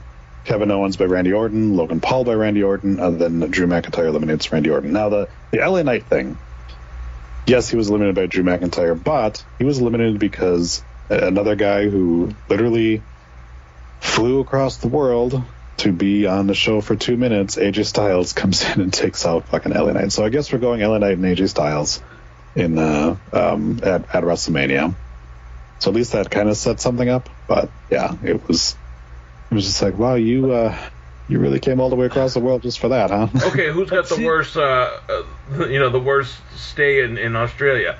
Him or Bobby Lashley, who was the first one to be eliminated and seems directionless for WrestleMania? It's not directionless for WrestleMania. The Final Testament versus the Hurt. Yeah. We're like literally already doing that and have been doing that. Right, but we haven't actually had the match yet. Right. And at least Bobby was in it for 20 minutes. But see, to me, this is the big difference with the men's chamber and the women's chamber, because the men coming out of the men's chamber, you see directions for WrestleMania. Other than Becky, you don't have any of those really coming out of the women's chamber. Do you have Bianca and Tiffy? Do you think that's the Mania program? I don't know. We don't know. Maybe, because they had a little bit of interaction. Do you have? Well, I think that depends. Do you have something with Jade Cargill? Because Jade Cargill versus Bianca is money. But see, that's what I'm saying. We don't. With the men, we know where we're going after WrestleMania coming out of this chamber match. Yeah, you're going, okay, Bobby Lashley's against Karrion Kross. LA Knight's against AJ Styles. Randy Orton, Logan What's Paul. Kevin Owens doing? Who knows? He's still got his things with Austin Theory and Grayson Waller, though, too. That's possible. And they've been doing that for a while. But at least you have, like, options on it. You understand that, like... If Sammy doesn't get inserted into McIntyre Rollins, maybe Sammy and Kevin unite to take out Waller and... Yeah, exactly. Theory. You have options. You can look at Raquel Rodriguez and be like, who the fuck is she facing? Nobody knows. Like, I don't know if Raquel's going to make... Well, I mean, she'll be on the card, but... Okay, hear me out on this. What? Tell me if this is absolutely batshit crazy, but I'm thinking there's an opportunity to do at least 5 singles women's matches over the 2 nights. Obviously, you are crazy, and only because they're going to definitely do probably the women's battle royal. Yeah. No, I get that, but what I mean is, I think there should be at least... Right, but what I'm telling you is that you're not going to be able to field a battle royal if you've got 5 singles women's matches. That's 10 of your women's roster right there. Well, you already have 2 set up. You have Bayley and Io, and you have Becky and Rhea. And like you said... You're probably going to have the Kabuki Warriors defending their titles. Okay. Yeah. And then I would think Bianca is high enough on the card that she gets a one-on-one match with someone, whether it's Jade or Tiffy, right? Okay. What if they did Bianca and Tiffy and they did Nia and Jade? Maybe. Who knows? And the thing with Liv... Or Bianca and Jade versus Nia and Tiffy. Maybe. Yeah. Well, even if it's a tag match like that, though, that's still a featured storyline. That's not just... There'll be a good amount. There'll be more than 2 women's matches on the WrestleMania card. Yes. We're not AEW. The thing with Liv, though, I would love to see her get added to that match. I think it's going to end up happening. They had another interaction on Raw where she was playing Becky for Yeah, I think there's going to be a lot of multi-people matches, and even some of those singles matches. I still think Sammy could get added to Seth and Drew. So yeah. Because we've seen Seth and Drew. I think that needs something to be added to it, honestly.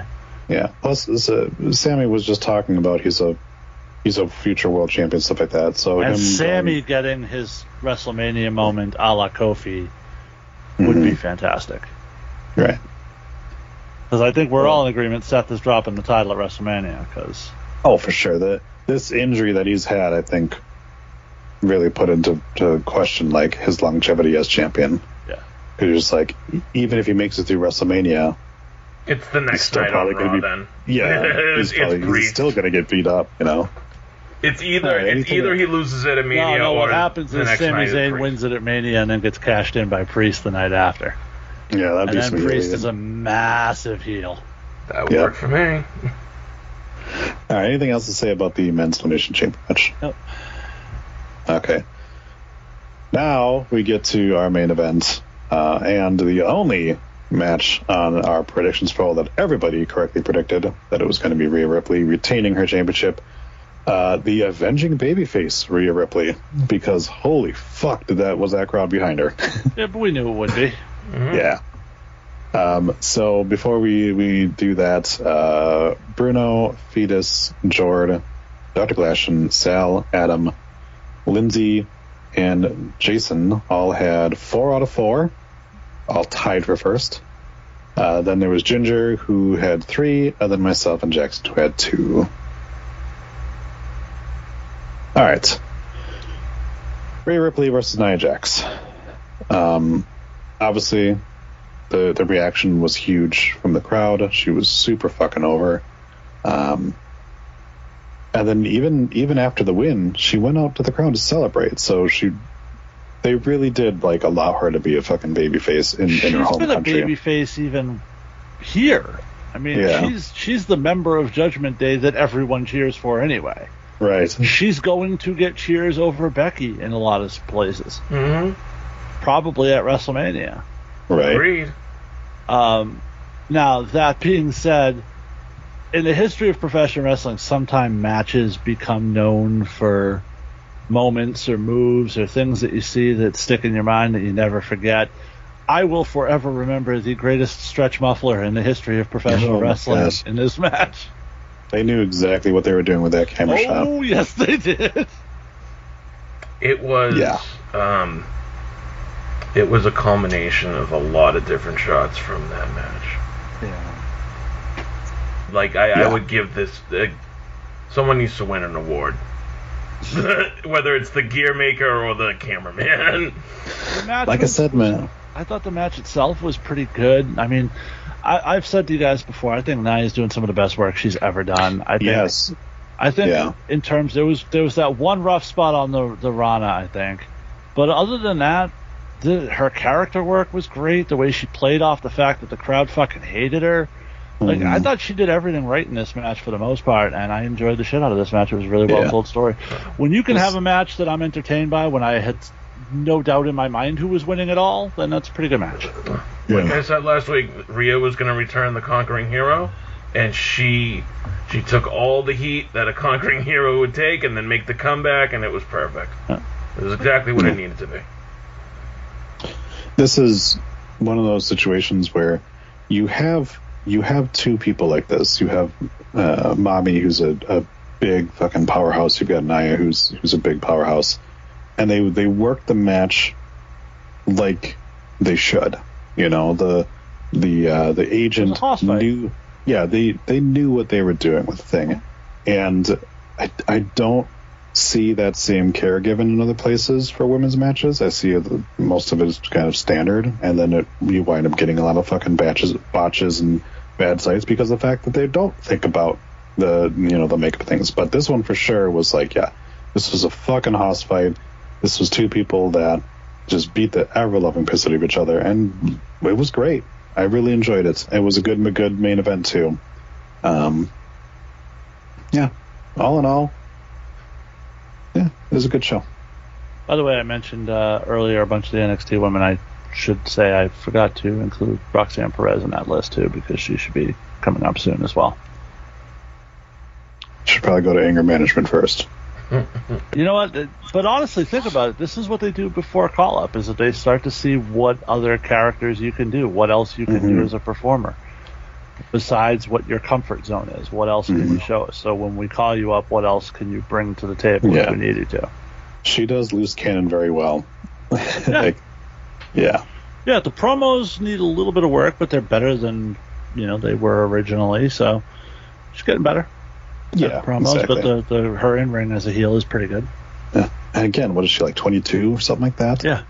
Super fucking young. Like, you look at those things, and again, just to strengthen the point again of why you don't need to be spending all this money on 30-year-old women because you have a bunch of 20-year-old women. Like, Liv Morgan is over and still looking fantastic, and I mean, Sol Ruka is coming back soon. We just got a promo for her on the NXT. Lyra, Tatum Paxley, like I mentioned, Kiana James. You've got Kalani Parker. Jordan. Kalani Jordan looks like $1 million. That NXT roster is just loaded. Fallon Henley.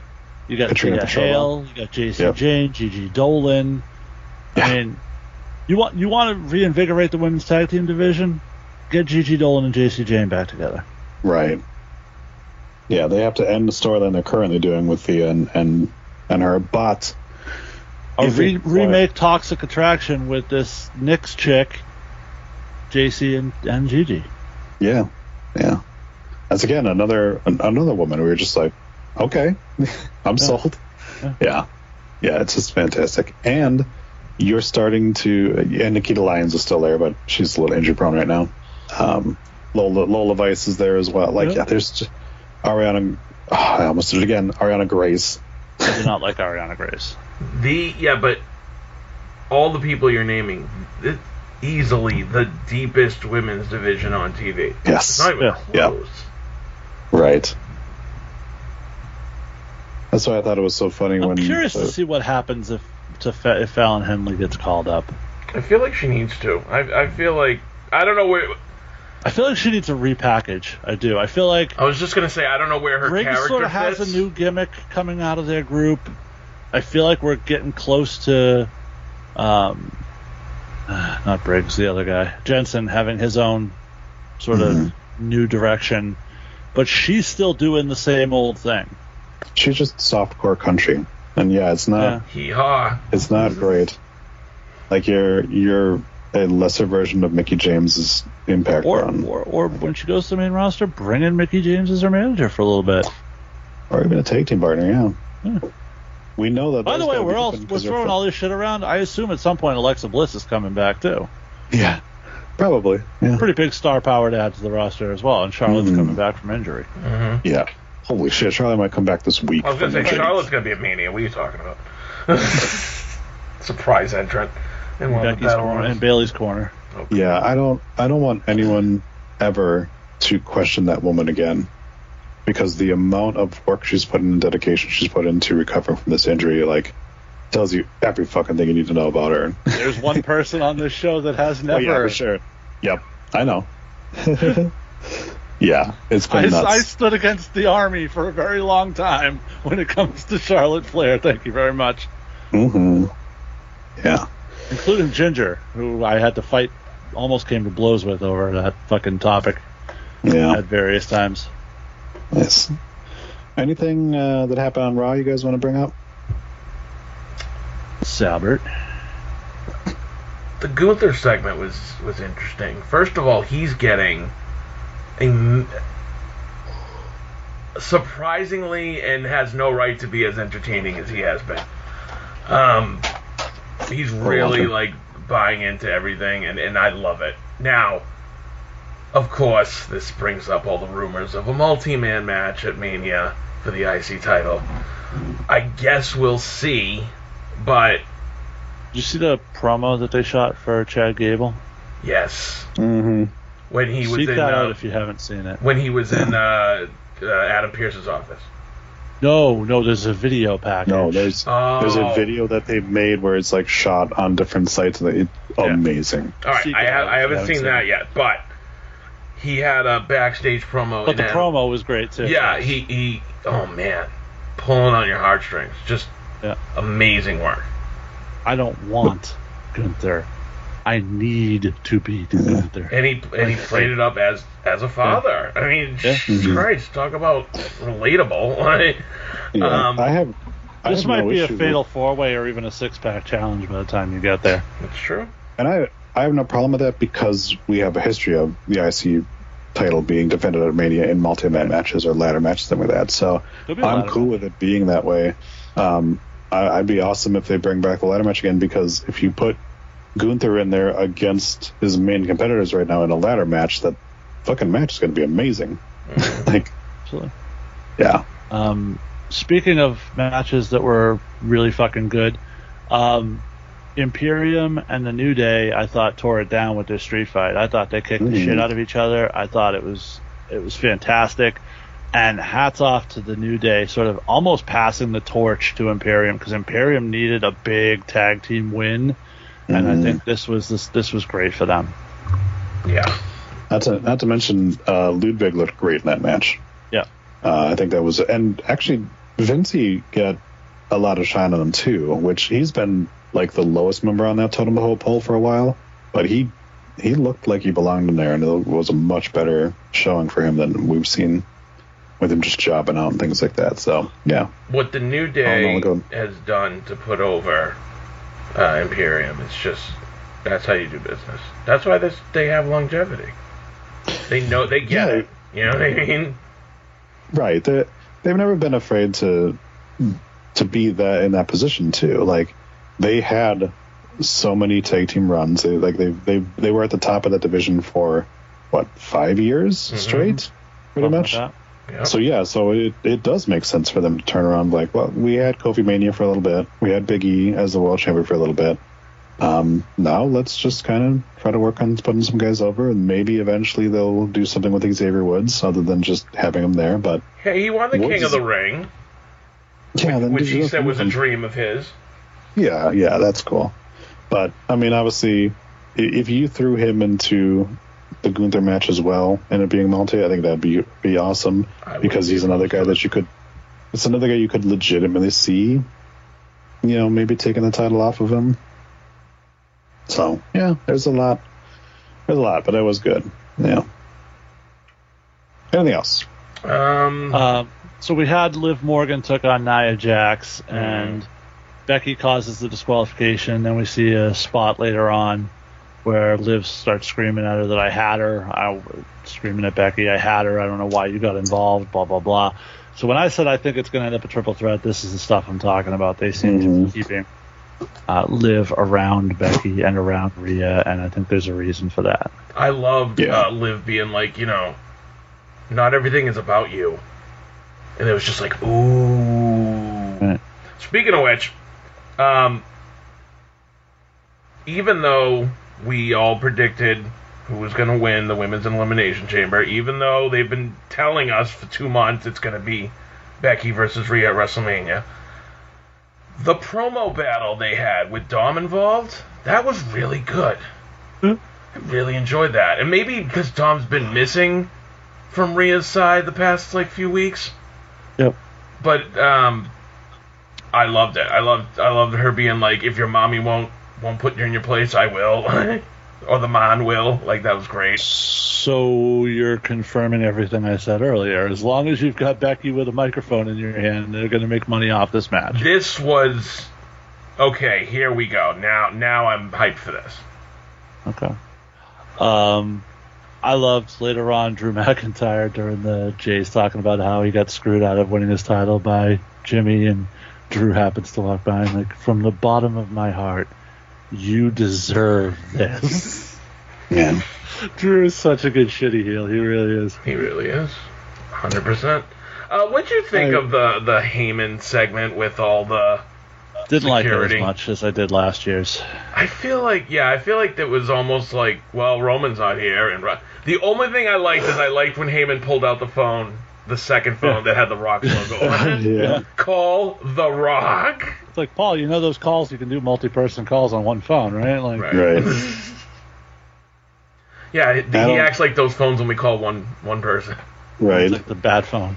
The only thing I could have done without was, not with this segment, but Becky Lynch calling Dominic a kumquat was... Dirty kumquat. Dirty kumquat is lame.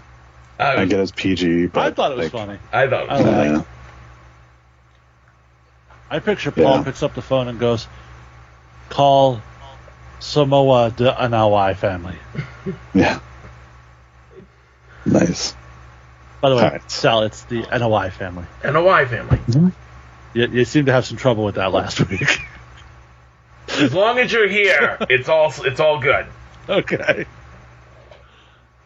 But Trying to explain Polynesian names and Hawaiian names to my daughter has been a lot of fun because obviously as her being a fan of the Dolphins, I have to explain to her Tagovailoa, which is not an easy name to say. So yeah, it's that kind of fun. Especially since there's an N sound in there when there's no N. Yeah. Okay. Anything else from Raw? Anything else from Raw?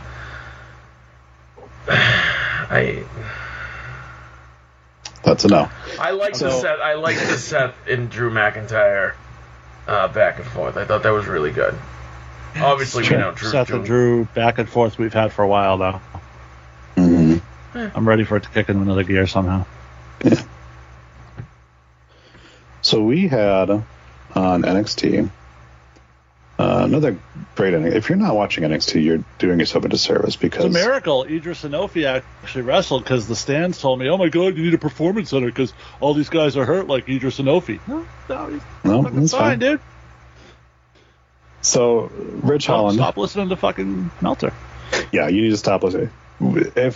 if it wasn't apparent by now, Triple H or somebody has found whatever mole was in WWE and kicked them the fuck out.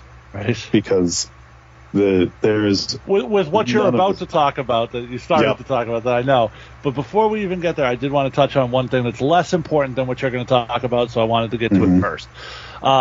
Because you guys touched on it last week, Sal and Adam. I love the fact that the Good Brothers are down in NXT. Okay. I think this is a great fit for them. I think it's I had no problem. They are going to take the tag titles off of Braun and Corbin at Stand and Deliver, most likely, and then they are going to hold those titles until the next big tag team is there to get put over. Mm-hmm. I think this is a very good thing for the NXT roster. I think this will reinvigorate that tag team division, which I think badly needs some life now. Speaking of which, where the fuck have the Creed brothers been? But yeah, I think it's time, especially now that it looks like the family's broken up. You've got a little bit of a hole in the tag team division. I think this is a nice little ad for NXT. Yeah, especially and with, they weren't doing anything, and they can now.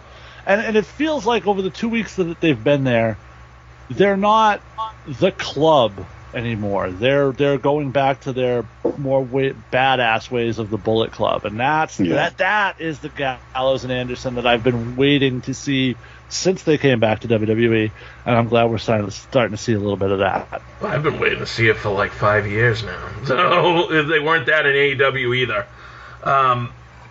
But you loved Sour Boy. Oh. When you mentioned that they're going to hold those tag titles until the next tag team, is that next tag team somebody who maybe have associated with the Good Brothers in the past? I mean, it's possible, but I doubt it. You don't see the Guerrillas of Destiny being in NXT soon? I don't know if they're going to bring Tango over. Okay. We'll see. But yeah, I kind of like them down there. Like I said to Adam last week, they are more entertaining on NXT than they ever were on SmackDown. And now that the whole thing with AJ is sort of blown up. Now, if Tama does come over, it would be interesting if WWE went full into it and put Gallows and Anderson and Tama and Finn and AJ all in one group. Mm-hmm. I'm down. I'd be there for that, like a full-blown badass Bullet Club where we're actually pushing them. Like, yeah, I'd be there for that. Yep, for sure. All right, so all right, go ahead, Troy. Sorry, I knew where you wanted to go. What I was going to say was less important, but I wanted to say it. Yep. So Rich Holland has a mic, and he starts cutting a promo, and the lights turn off. And then we get an answer to the creepy text that we've been seeing recently. And from behind, somebody comes out of the shadows and wallops Rich Holland with a chair. And immediately, you're just like so fucking intrigued by this. Because they flashed the Man with Three Faces messages too. Yep. So. Mm-hmm. Yeah. So you're like, which I had said even earlier that day that like, well, there's a good chance that might be Tama. And then as soon as that started, I was like, I don't think that's Tama because I don't think he's in America yet. Like he just recently finished up his last date or whatever like that. The man in the ring pulls up his hood and it's Sean fucking Spears. And not only is it Sean fucking Spears, it is Sean Spears. Yeah. Like they legit said. He's the chairman, Sean Spears, which I know it's another thing for the stands to be like, it's the AEW presentation. Either these guys made up their own gimmicks, or Tony made up the gimmick. But I doubt he did, because when Spears came in, this was the thing that he rolled with. Like I feel like I read somewhere Cody came up with the chairman gimmick for Sean Spears, and that makes total sense. And that's why, like, sure, you can talk about Jade and how that might be Tony's doing in terms of the presentation. The Cody presentation, he was doing that before AEW existed. Oh, for a good 3 years. Song, yeah.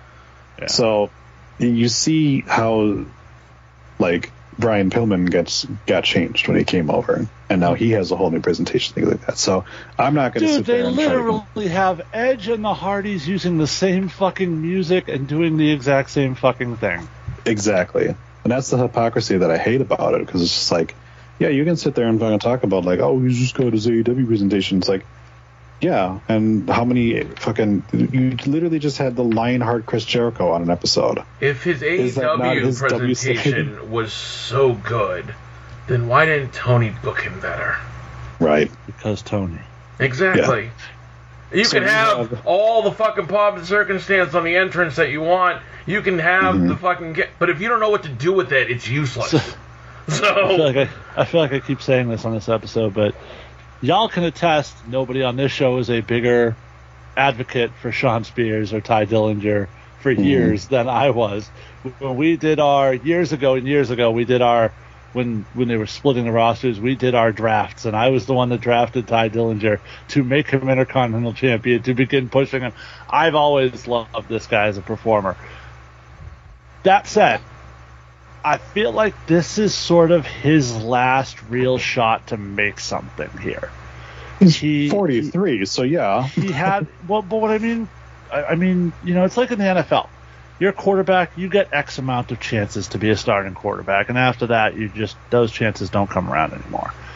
I feel like he had his chance a little bit with the Ty Dillinger, with the Perfect 10 gimmick, and I feel like Vince just sort of dropped the ball with it a little bit. I feel like it was over, and he sort of just let it die down until the point where nobody cared anymore, and then they tried to bring it back.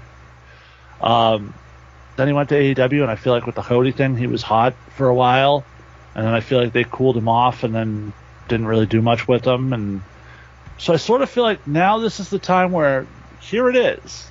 It's all set up for you. If you succeed, great. There's a spot on the main roster for you. If you don't, you're sort of out of chances to be in the big leagues, guy. Right. And that might transition to him being just a coach in NXT, which is fine. That's a great gig. All right. He's a good hand. You got to remember that him and Tyler Breeze, they own a wrestling school in Florida. Right. That's right. They own Flatbacks, so it makes sense considering that Tyler Breeze is down in NXT, working as a trainer. His wife lives down there. She's pregnant again. He doesn't have to travel. It's sort of the perfect gig for him. Yeah, exactly. And he doesn't have to deal with the fucking bullshit that Tony has. Yeah, now you're looking at a guy who, in that one moment, has so much more aura than he did in AEW. Yeah. Well, so there's one thing. I need to see more first. Yes, I will say you do need to see more first. Also, he himself does have a couple of memorable AEW moments, and I give him credit for them. Obviously, the Cody chair shot for the wrong reasons, but that was an impactful debut. And then I always like the shot of him in the room with the chair and then all the chairs around him. I thought that was a good shot. Yeah. Wasn't that during Stadium Stampede or something? That was during the feud with the Pinnacle and the one of those like all over the building fights. But I liked it. Yeah. The biggest thing is the fact that he's by himself. He's not a fucking lackey in some group right here. So at least there's that. Yeah, it was a great debut. We'll see what happens after this with him, but I think it's great that he's back, and I think that he can be. He is probably not going to be like a future NXT champion or any of that because of his age, because of the fact he could, but just being there, I could see him being like a Corbin's a tag champ right now. That's true. He's a tag champ, though, not an NXT champion. I don't see him knocking off Ilya Dragunov, but, strange things. You know what, though? It doesn't matter. Sometimes the most interesting parts of the show are not the world champion. Right. And I like this. I like this story they're starting to tell, because what did he say? He said, "Ridge, you're lying to yourself." And what has Ridge been doing? Ridge has been, I'm not meaning to hurt people. I'm just a victim of the circumstance. And I think Spears is going to drag it out of him. Like, no, embrace this. Yeah. Hurt people on purpose, yes. Yeah, I'm cool with that. And if Spears turns around and winds up leading a faction, I think that would be even funnier. if he winds up collecting some of these guys and being like, no, you're going to be the true you under me. Obviously, it'd be like a new Ravens flock. Yeah, his logo was very much Cody inspired, obviously,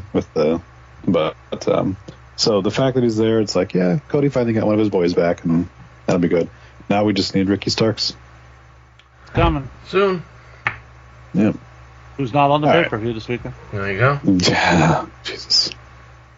Lost the tag titles, never looked back. And lost the tag titles just so they could be in the main event with the Young Bucks. Not because it served any storyline purpose, not because just the Young Bucks decided we want our match to have the tag titles this time. Yeah. Well, that's a good transition. I almost feel like I want you to read the predictions poll because I got to. Oh, I will, but before we get there, I got some stuff with AEW I want to talk about. Yeah, Sal, did you watch this week? I started to, and I fell asleep, so that tells you everything you need to know. Okay. So a couple things with Dynamite this week, and some just general thoughts, because I haven't been on in a little bit, so you guys have gotten a chance to chat about some stuff that I haven't had a chance to talk about yet. But first thing, AEW cannot create a monster heel. Not because they don't try, but because their fan base is so... what's the word I'm looking for? Nerdy, that they fall in love with every really good heel that they get, so they end up cheering them, and then Tony has to turn them face. Mm-hmm. It happened with MJF. It happened when they tried to turn Bryan heel. It happened with Moxley. It happened with Punk. It's happened with Samoa Joe. And it's now, right now, as we speak, happening with Swerve Strickland. He is the biggest face in the company right now. If you listen to the reactions on Wednesday night, he is by far their biggest face at the moment. I did catch that. The problem with that is he's not supposed to be. He's supposed to be one of their top heels. I did catch that segment. I like the fact that Swerve is getting over and getting cheered. And I hope it leads to AEW's first black world champion. I hope it does, but here's the thing, Sal. This is what happens in AEW. It's like, oh, well, fuck. Samoa Joe's doing great work. He should be world champion. And then, yeah, Samoa Joe's fine as world champion, but Swerve Strickland, he should be the champion. And then Swerve gets the belt. It's like, well, yeah, but Ospreay's here, so Ospreay should be the champion. And then Ospreay gets to tell, Omega's back. You got to do Omega. They can't ever be happy with a guy having a title reign. Right. It's as soon as that guy gets the title. Samoa Joe's had the title for like a month and a half. And we've already taken it off of them in their fans' minds. They've already christened. There's an argument that Samoa Joe never would have had the title had MJF not been injured. They would not have went that route if MJF was healthy. You know what I mean? I mean, they could have put anybody in that match that they wanted to. They chose Samoa Joe. Well, I think they wanted to put Adam Cole in that match, but obviously he was hurt. But if they had wanted to put the title on Adam Cole, they would have put the title on Adam Cole in Wembley. Right. But that being said, MJF was champ for over a year. Sure. And the whole time, everybody was talking about who else should be champ. But they didn't pull the trigger. AEW didn't. No, I'm talking about their fans. Oh, forget that. Fuck that. And the way they approach this, it's like they can't ever just enjoy a championship reign. Like, we got Adam Cole had to take the title off of MJF, and then Kenny Omega should have taken the title off of MJF, and then it's just a string. And now that said, with MJF, I don't feel like he ever really had super strong challengers for the most part during his reign. His match with Omega was a throwaway, just booked for a random Collision episode. He never got the CM Punk program he was supposed to get. Danielson was good. Danielson was good. Yeah, Danielson was good, but that was about the most memorable match he had during that reign. That's fair. And that was, 5 months before he lost the title? Something like that. So, yeah, that's annoying. But more annoying, perhaps, than that. Wait, before you go to something else, I just want to point out from that being one of the segments I remembered. Hangman being quote-unquote hurt was the worst acted angle I've seen on that show in a while. Also, hey, keep giving Fightfuls all these press credentials and shit as they continue to publicly blow up all of your angles that you want to do. Might as well, right? Yeah, very clearly we had Meltzer show again that he's on the fucking payroll, where he's like, he's hurt, and then your fucking fight will be like, no, he's not hurt. It's gimmick. It's like, I have a feeling that AEW was probably not too happy with that, and Paige probably shouldn't be happy with it either, because it's like, you just killed my entire fucking storyline here. Right, exactly. And that's kind of what they do. We got Will Ospreay made his debut in AEW this week to a half-filled arena and 822,000 fans tuning in. Sting's last Sting's last Dynamite, as well as Will Ospreay's debut, and they went down in ratings from the week before. So for months and months and months, I've heard, well, we got Okada, and we've got Ospreay, and we've got Mercedes, and we've got... They haven't figured out that you can add whoever you want, and it doesn't make a fucking difference. The problem is not that you guys lack for talent, that you need to go sign all these guys to bring the numbers up. That's not the issue at all. The issue was, and always has been, how you book your shows. You book to the niche audience rather than the casual audience. You do nothing to bring in new viewers. If anything, you alienate them. Ice Cube's kid, O'Shea Jackson, did a Chris Van Vliet interview talking about how, I want to like AEW. I really want to get into what they're doing. But it's hard sometimes because they bring in these talents that I've never heard of, that I don't know.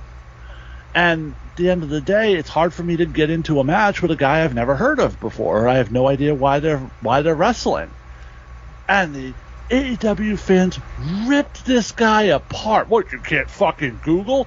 It shouldn't be my job to tell the story. That's your fucking job. That's what I tune in for.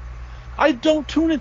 And, you just watch the great matches and appreciate the great matches. Sure, I can watch the Expendables and just see explosions, but they mean nothing if I don't have any character exposition or development or storyline to go along with those explosions. Otherwise, they're just fucking explosions. That's what Dynamite is. It's just the explosions. No pun intended, but that's what we're dealing with. They don't want to tell the story. And that's the fucking problem with this company. And it continues to be. They think everybody's just going to get hot and horny when they do 17 Canadian destroyers. I've seen them. I've seen better Canadian destroyers. I've seen Canadian destroyers that were sold like they were death. They mean nothing now. You've ruined the meaning of the Canadian destroyer. So why the fuck do I care about anything you're doing in ring when you've told me your in-ring isn't serious? When I'm watching Billy Gunn hit a Famouser and a guy pops right up and jumps over the top rope. What the fuck? Tell me you're going to focus on the in-ring, then the moves have to mean something. They don't either. The stories don't mean anything, the characters don't mean anything, the moves don't mean anything. So what am I supposed to attach to in this fucking company? Yep. The handful of performers I actually enjoy watching, like Christian. That's all I have to attach to, is the handful of people that I enjoy watching perform. And I will probably enjoy watching Will Ospreay and Takeshita at the pay-per-view this weekend, because I think it'll be a fantastic match. And I happen to know both competitors and what they can do. But at the end of the day, you haven't given anybody who doesn't know them a reason to give a shit about this match. All you've told me is that Orange Cassidy is invincible. That's what I know. You heard my rant about that. You're telling me we've got Mercedes coming in, and this women's division is so deep and so blah, blah, blah. So why is Sky Blue, and I love Sky Blue, why is Sky Blue and Queen Aminata getting more television matches than any fucking woman on your roster? Why? Why are we booking it this way? Yep. Why are we not putting a focal point on certain women who are at the top of the card and pushing them? Why? Why is it the women are only having more than one match on Rampage, your lowest rated fucking show? Why? Why is it that we're taking the tag titles off of Ricky Starks to put them on Sting? God love him, Sting. But why are we putting the tag titles on Sting 2 weeks before he's going to retire? Why? Why are we devaluing the tag titles in a company that told me when they started, we're going to put an emphasis on the tag team division? And 5 years later, finally a tag team match will main event the pay-per-view. 5 fucking years. And it's not about the fact that it's a tag team match. It's about that it's Sting's last match.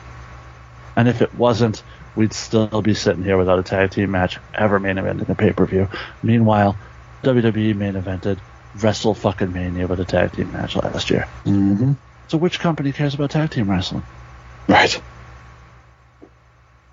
This company has lost the plot so fucking badly, and this week was a great fucking example of it.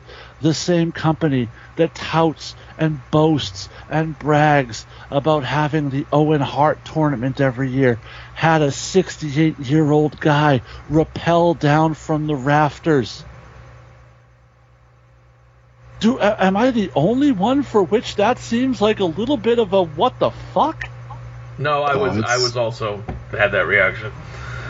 Yeah. We had 78-year-old fucking 7 times at death's door Ric Flair getting physically assaulted in the ring by the Young Bucks.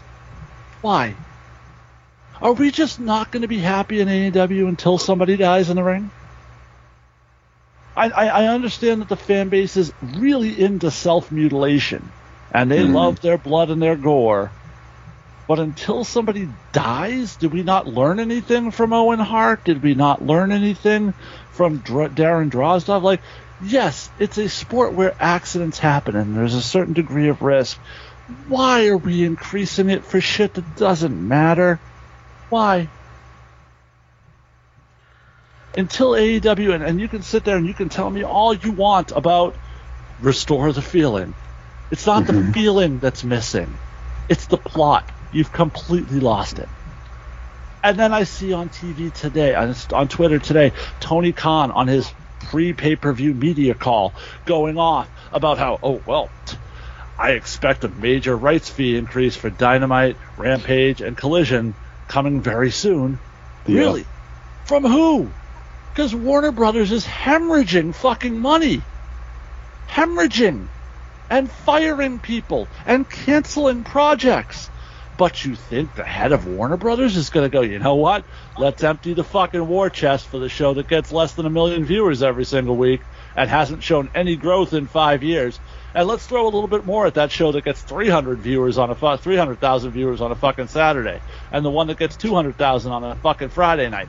Those are the shows we want to invest in. No. Where is this rights fee increase coming from? I've been hearing about this for 5 fucking years. Oh, well, the next contract. AEW is all about telling me what's next instead of what's here, what's right now, what's in front of me, what I'm watching. That's the only thing they don't want to talk about. All they want to ever tell me is what's next. I'm interested in what's right now. Yeah, we've also been told that the company would need to get a fee of $100 million a year in order to cover production costs, because Warner Brothers does not pay production costs at all for their shows. No. That's to break even on. That doesn't even include the roster, for which you're continuing to add huge salaries to. Exactly. Will Ospreay has very publicly and very clearly said he's making 7 figures. Mm-hmm. I can't imagine Okada and Mercedes are not making 7 figures. Right. So in order for this company to actually make money, you're probably looking at somewhere of $200 to $250 million a year on a TV deal, and it's not going to happen. You just don't have not with Warner Brothers, not with pretty much anybody at this point, because you're not getting the ratings that are required. You can sit there and boast all you want that, oh, we were the number one show on cable, for this night or whatever that, but it's like, yeah, but if you weren't on, then the number one show would be The Big Bang Theory in your time slot.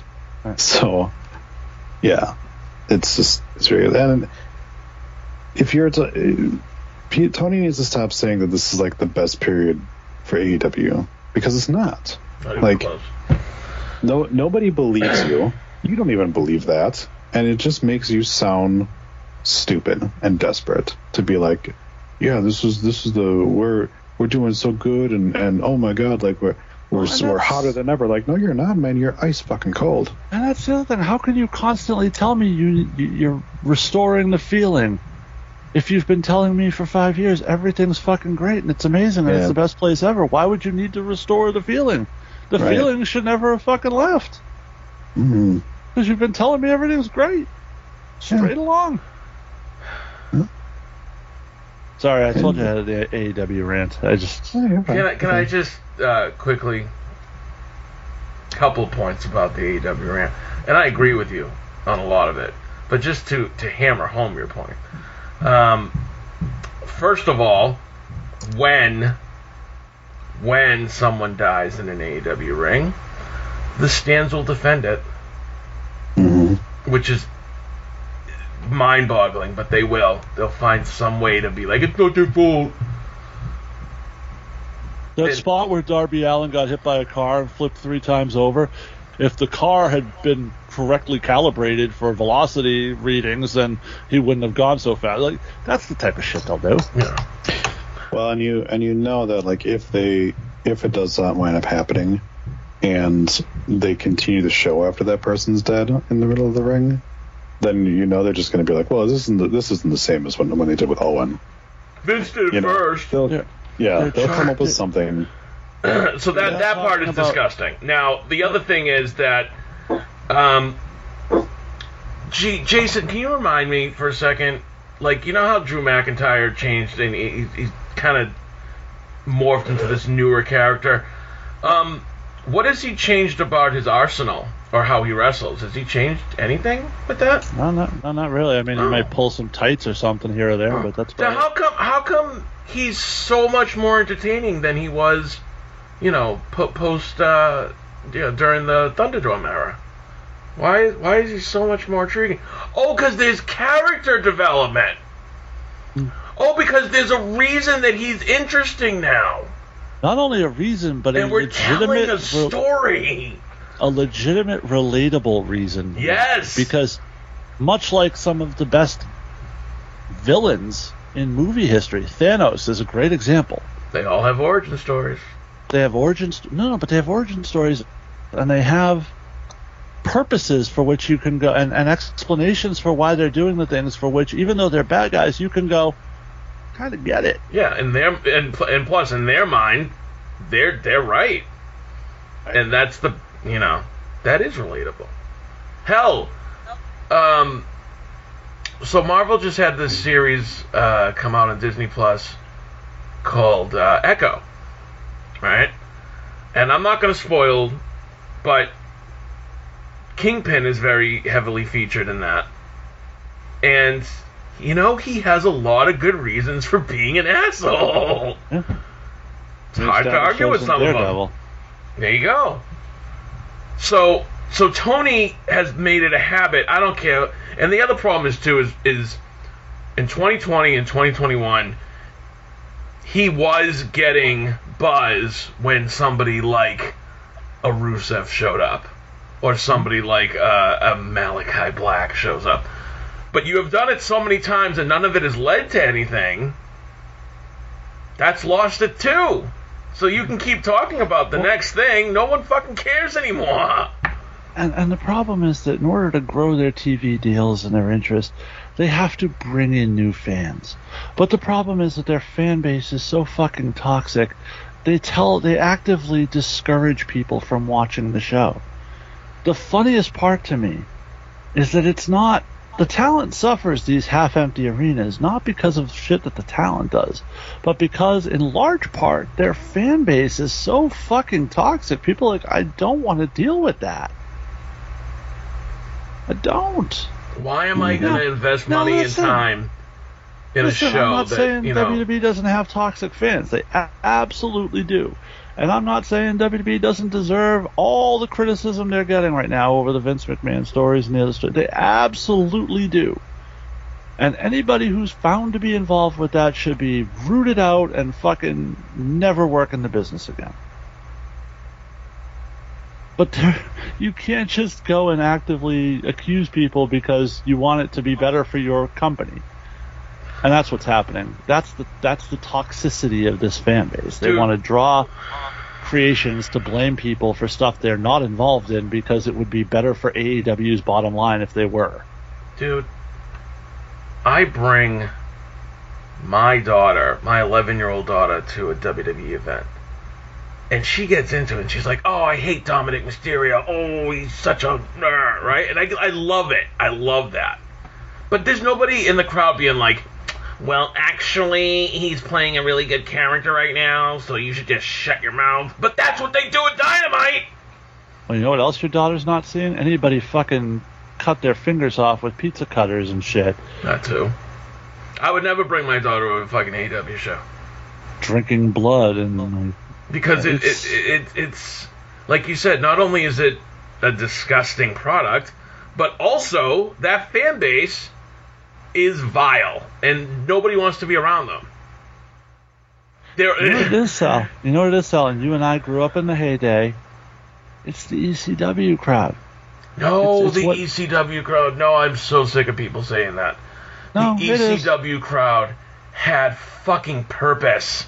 Like... No. They weren't. It's the ECW crowd, dude, because it's them against it's us against the world. We got to unify for this product we love, and it's the people who just are never going to be happy no matter what you do until someone dies, because no matter how far you push that envelope, they're going to want you to push it further until you can't safely push it somewhere for the worker. And then you have to start working unsafe situations until somebody gets hurt badly. And that's what ended up being with ECW. You get to a point where it's like, what the fuck else can you show me? And AEW will get there because this is the path they've chosen to walk. But ECW did it out of necessity. They were trying to be a different brand of wrestling. And they weren't copying WWE. AEW has told us they want to change the world, Sal. And they have failed on every aspect of that. Sure. But they're absolutely trying to be a different brand. They claim that this new TV deal is going to make them no longer the new kid on the block, but a continued contender. Tony. No, it's not. Yeah. Tony said this, yeah. No, it's not. I wouldn't be surprised if they go to... Dude, I'm not kidding you. I would not be surprised if they end up going to some low-grade fucking streaming service like Twitch. I think they'll get a TV deal, and I think they'll get a good TV deal, but I think they'll get a TV deal far below what they thought they would get 5 years ago when they launched this one and said 5 years from now we'll be banking. Who are they getting a good TV deal from? They never turned a profit. They'll get a TV deal from Warner Bros. It just won't be for nearly as much as they thought they would. Because it is still a ratings draw on their network. Yeah.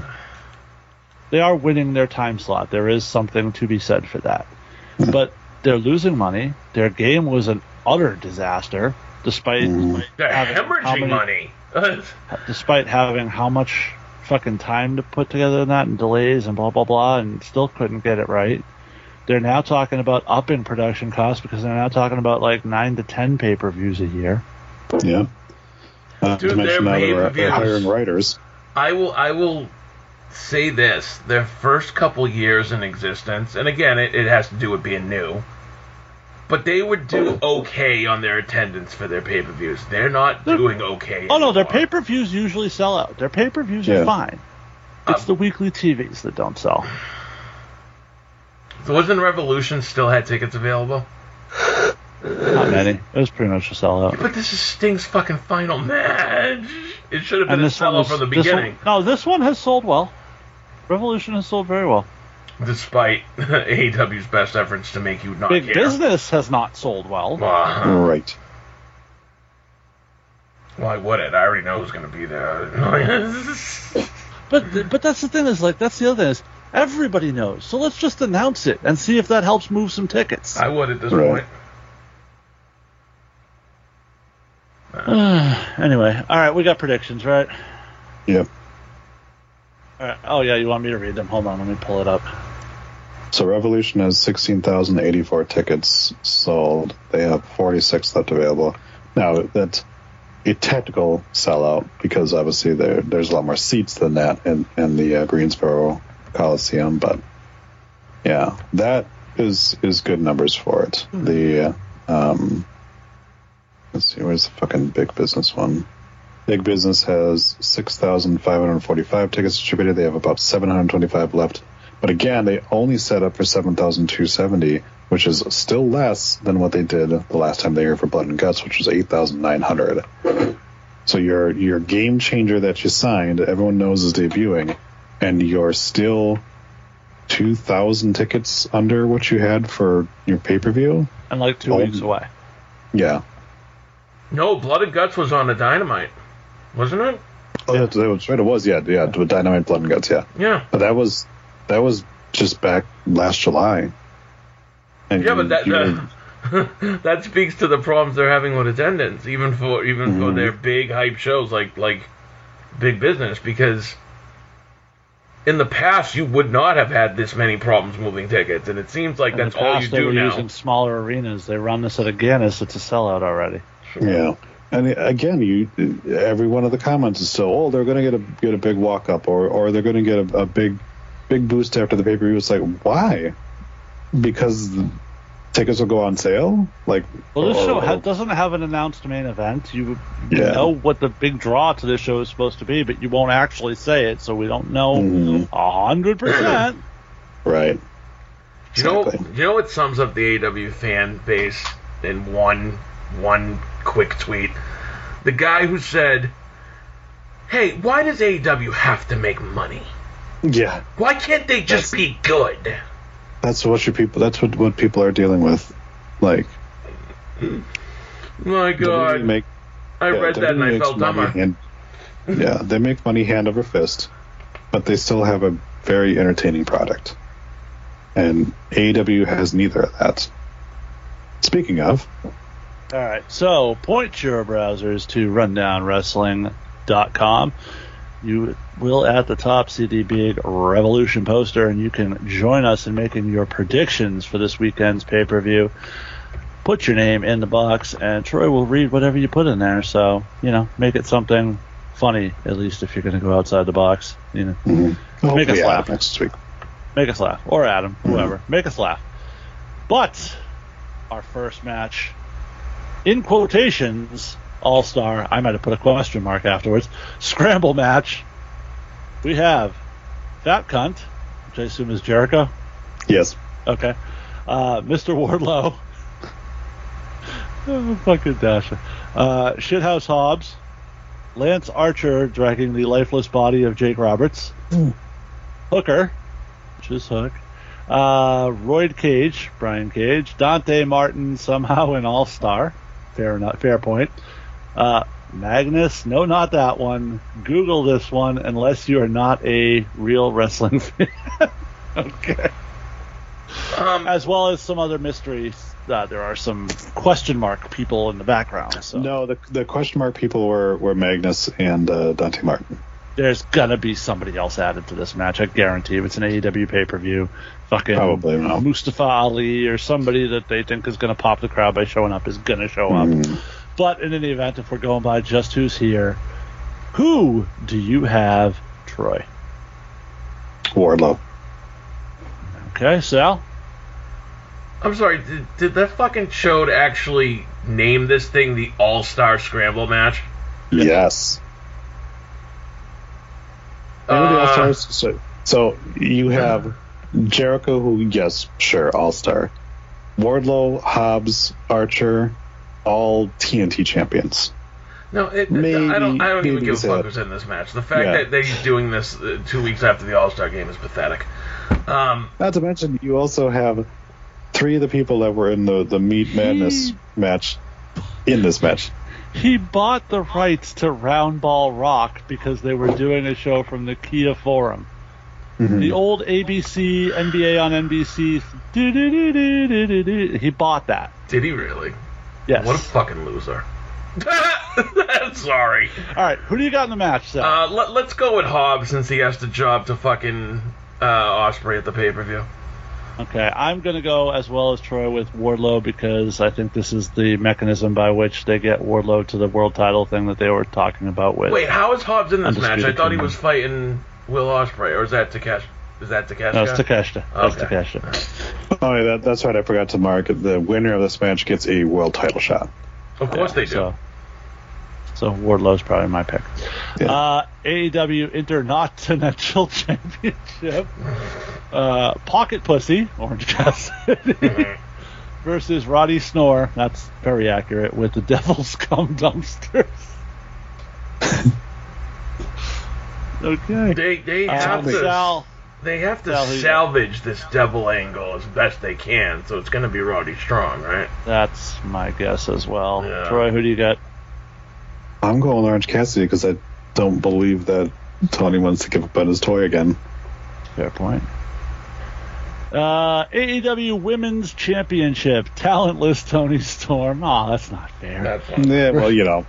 Versus Deanna, soon to be on Rampage, Purrazzo. Accurate. She already is. I mean, full time. Sure.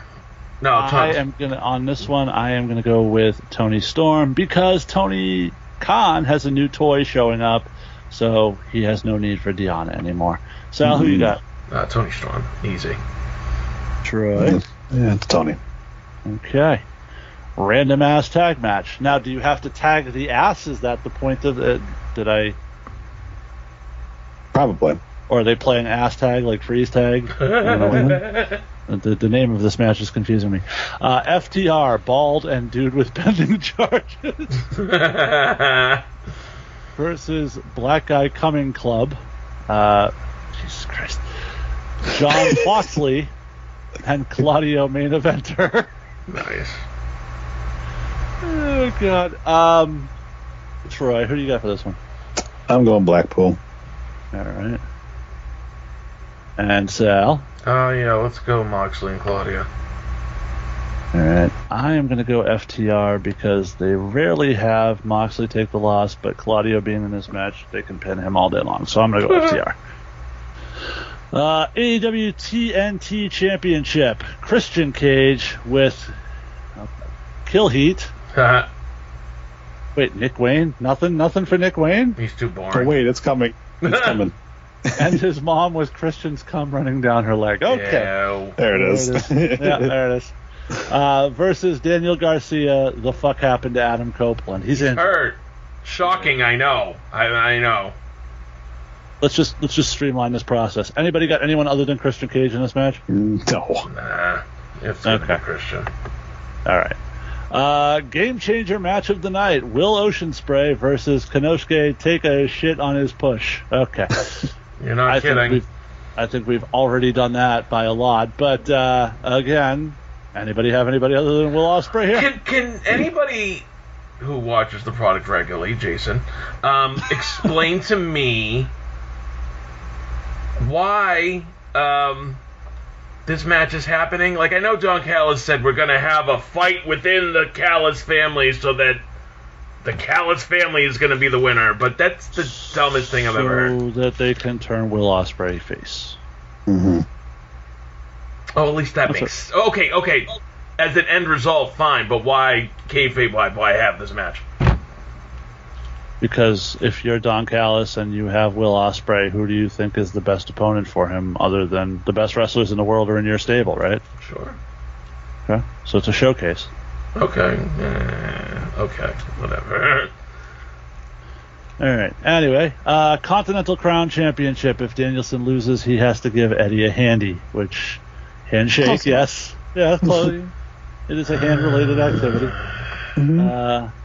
Eddie Queenston, I would have gone with Eddie Burger Kingston, versus Brian Bryanston. Sal, who you got in this one? I'm going to go with Kingston because Brian's like doing his farewell tour, so I'm sure he shakes Eddie's hand at the end of all this. Troy? Stop doing those lame-ass little fucking popcorn chops that AEW seems to love to fucking do. Wait till you see Tama Tonga. Oh, I know. I know he's done them too. That shit looks so fucking fake. Yeah. And, yeah, anyways, it's probably Kingston because, sure. I am going to go with Brian here only because, as you mentioned, Sal, his time is running out, and he has never held a championship in AEW. So okay. I think Tony will want to put some gold on him, similar to Sting before he is on his way out. 3-way for the AEW World Championship. Now, why couldn't this be Harley Cameron, Saraya, and fucking... I don't know, pick any of the other chicks. That works. Oh, my God. Oh, I heard. Jay versus Mariah May. I heard about that. You know, it was dueling titty slaps. It was I usually delete Collision, but I might have to go. It was back on Rampage. Oh, it was on. Okay, I might still have that on the DVR. It was on Rampage. Mariah May, fucking yes, chef's kiss, great signing. Much better signing than fucking. Let's move on. Anyway, 3-way for the AEW World Championship. Joey Samoa, Wangman Adam Page, and Swerve Strickland. I'm not saying that. I am going to go... This is tough. I just think it's too early to take the title off of Joe, and I think having Page and Strickland obsessed with each other gives you the out that one of them costs the other the match. So I'm going to say Samoa Joe holds on to the title. Sal, who you got?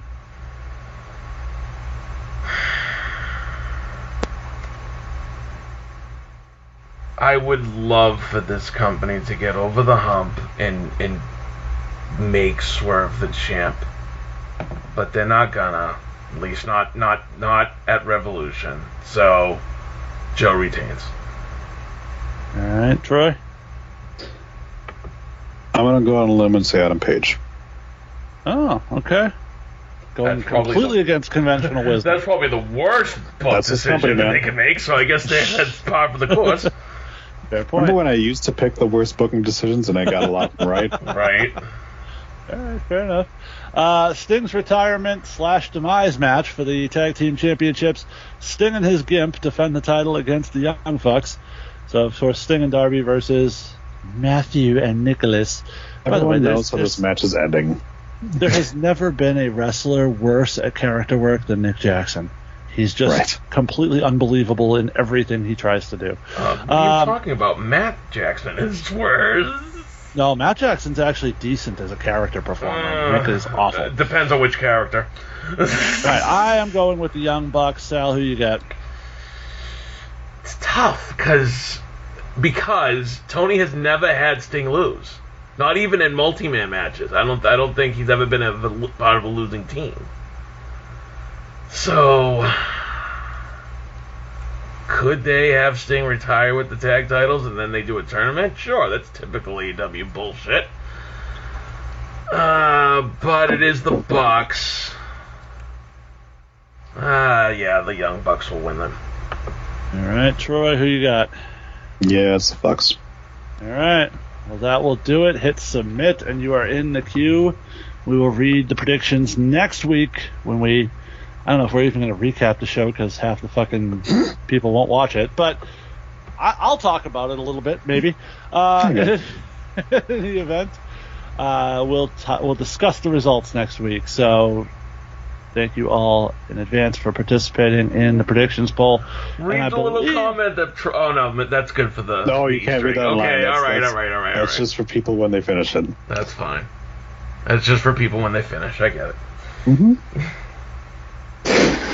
Thank you to Sal. Thanks, I thought we had a game. Yeah, let's do a game! Okay. Let's end with something good other than talking about fucking AEW. Okay. Hold on. 2, 3, 4. So I have... Let's do the movie game. Okay, I have 6 wrestlers who have all dabbled in Hollywood. Yeah. I'm going to provide you with... there's not really a competition between you two, but make it a competition. I'm going to provide you with some of their IMDb credits that are not WWE events. I will say these are all people that have worked in WWE. Okay. They don't have to be active wrestlers or anything like that. So, Jason, I'm going to give you a rundown of this individual's IMDb credits that I found, and you're going to try to take a guess at who it is. Okay. Pacific Blue, The Drew Carey Show, Grown Ups, The Bernie Mac Show, The Chaperone, Blade Trinity. That would be Triple H? That is correct. It is Triple H. Sal. Money Plane, Interrogation, Highlander Endgame, Vikings, Haven, Percy Jackson, The Olympians. Edge? It's Adam Copeland, actually. When he was It's him. cast those roles, he was Edge. Except for Percy Jackson. Jason. Saving Christmas, The Opposite Sex, Army of the Damned, Mother Hen.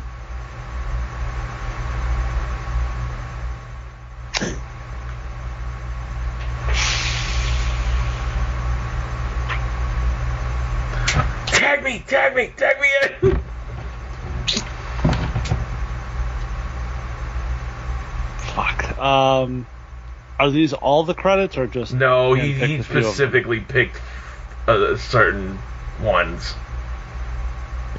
I specifically picked certain ones that wouldn't give it away too much. Okay. The Miz. No. Batista. No. He was in Army of the Dead. He was in Army of the Dead. I said Oh. Army of the Damned. I will my bad. All right, I'll give you one last hint. She takes her tits out in the opposite sex. Lana. No? Maria Kanellis. Oh, she was in all those movies? Yeah. All right, Sal. All right. But she'll tell you why she was so underappreciated in all those movies. This one I just... Man. Young Rock. Rumble. I've never heard of this. Will Sliney's Storytellers. Billions and the Marine 6 Close Quarters.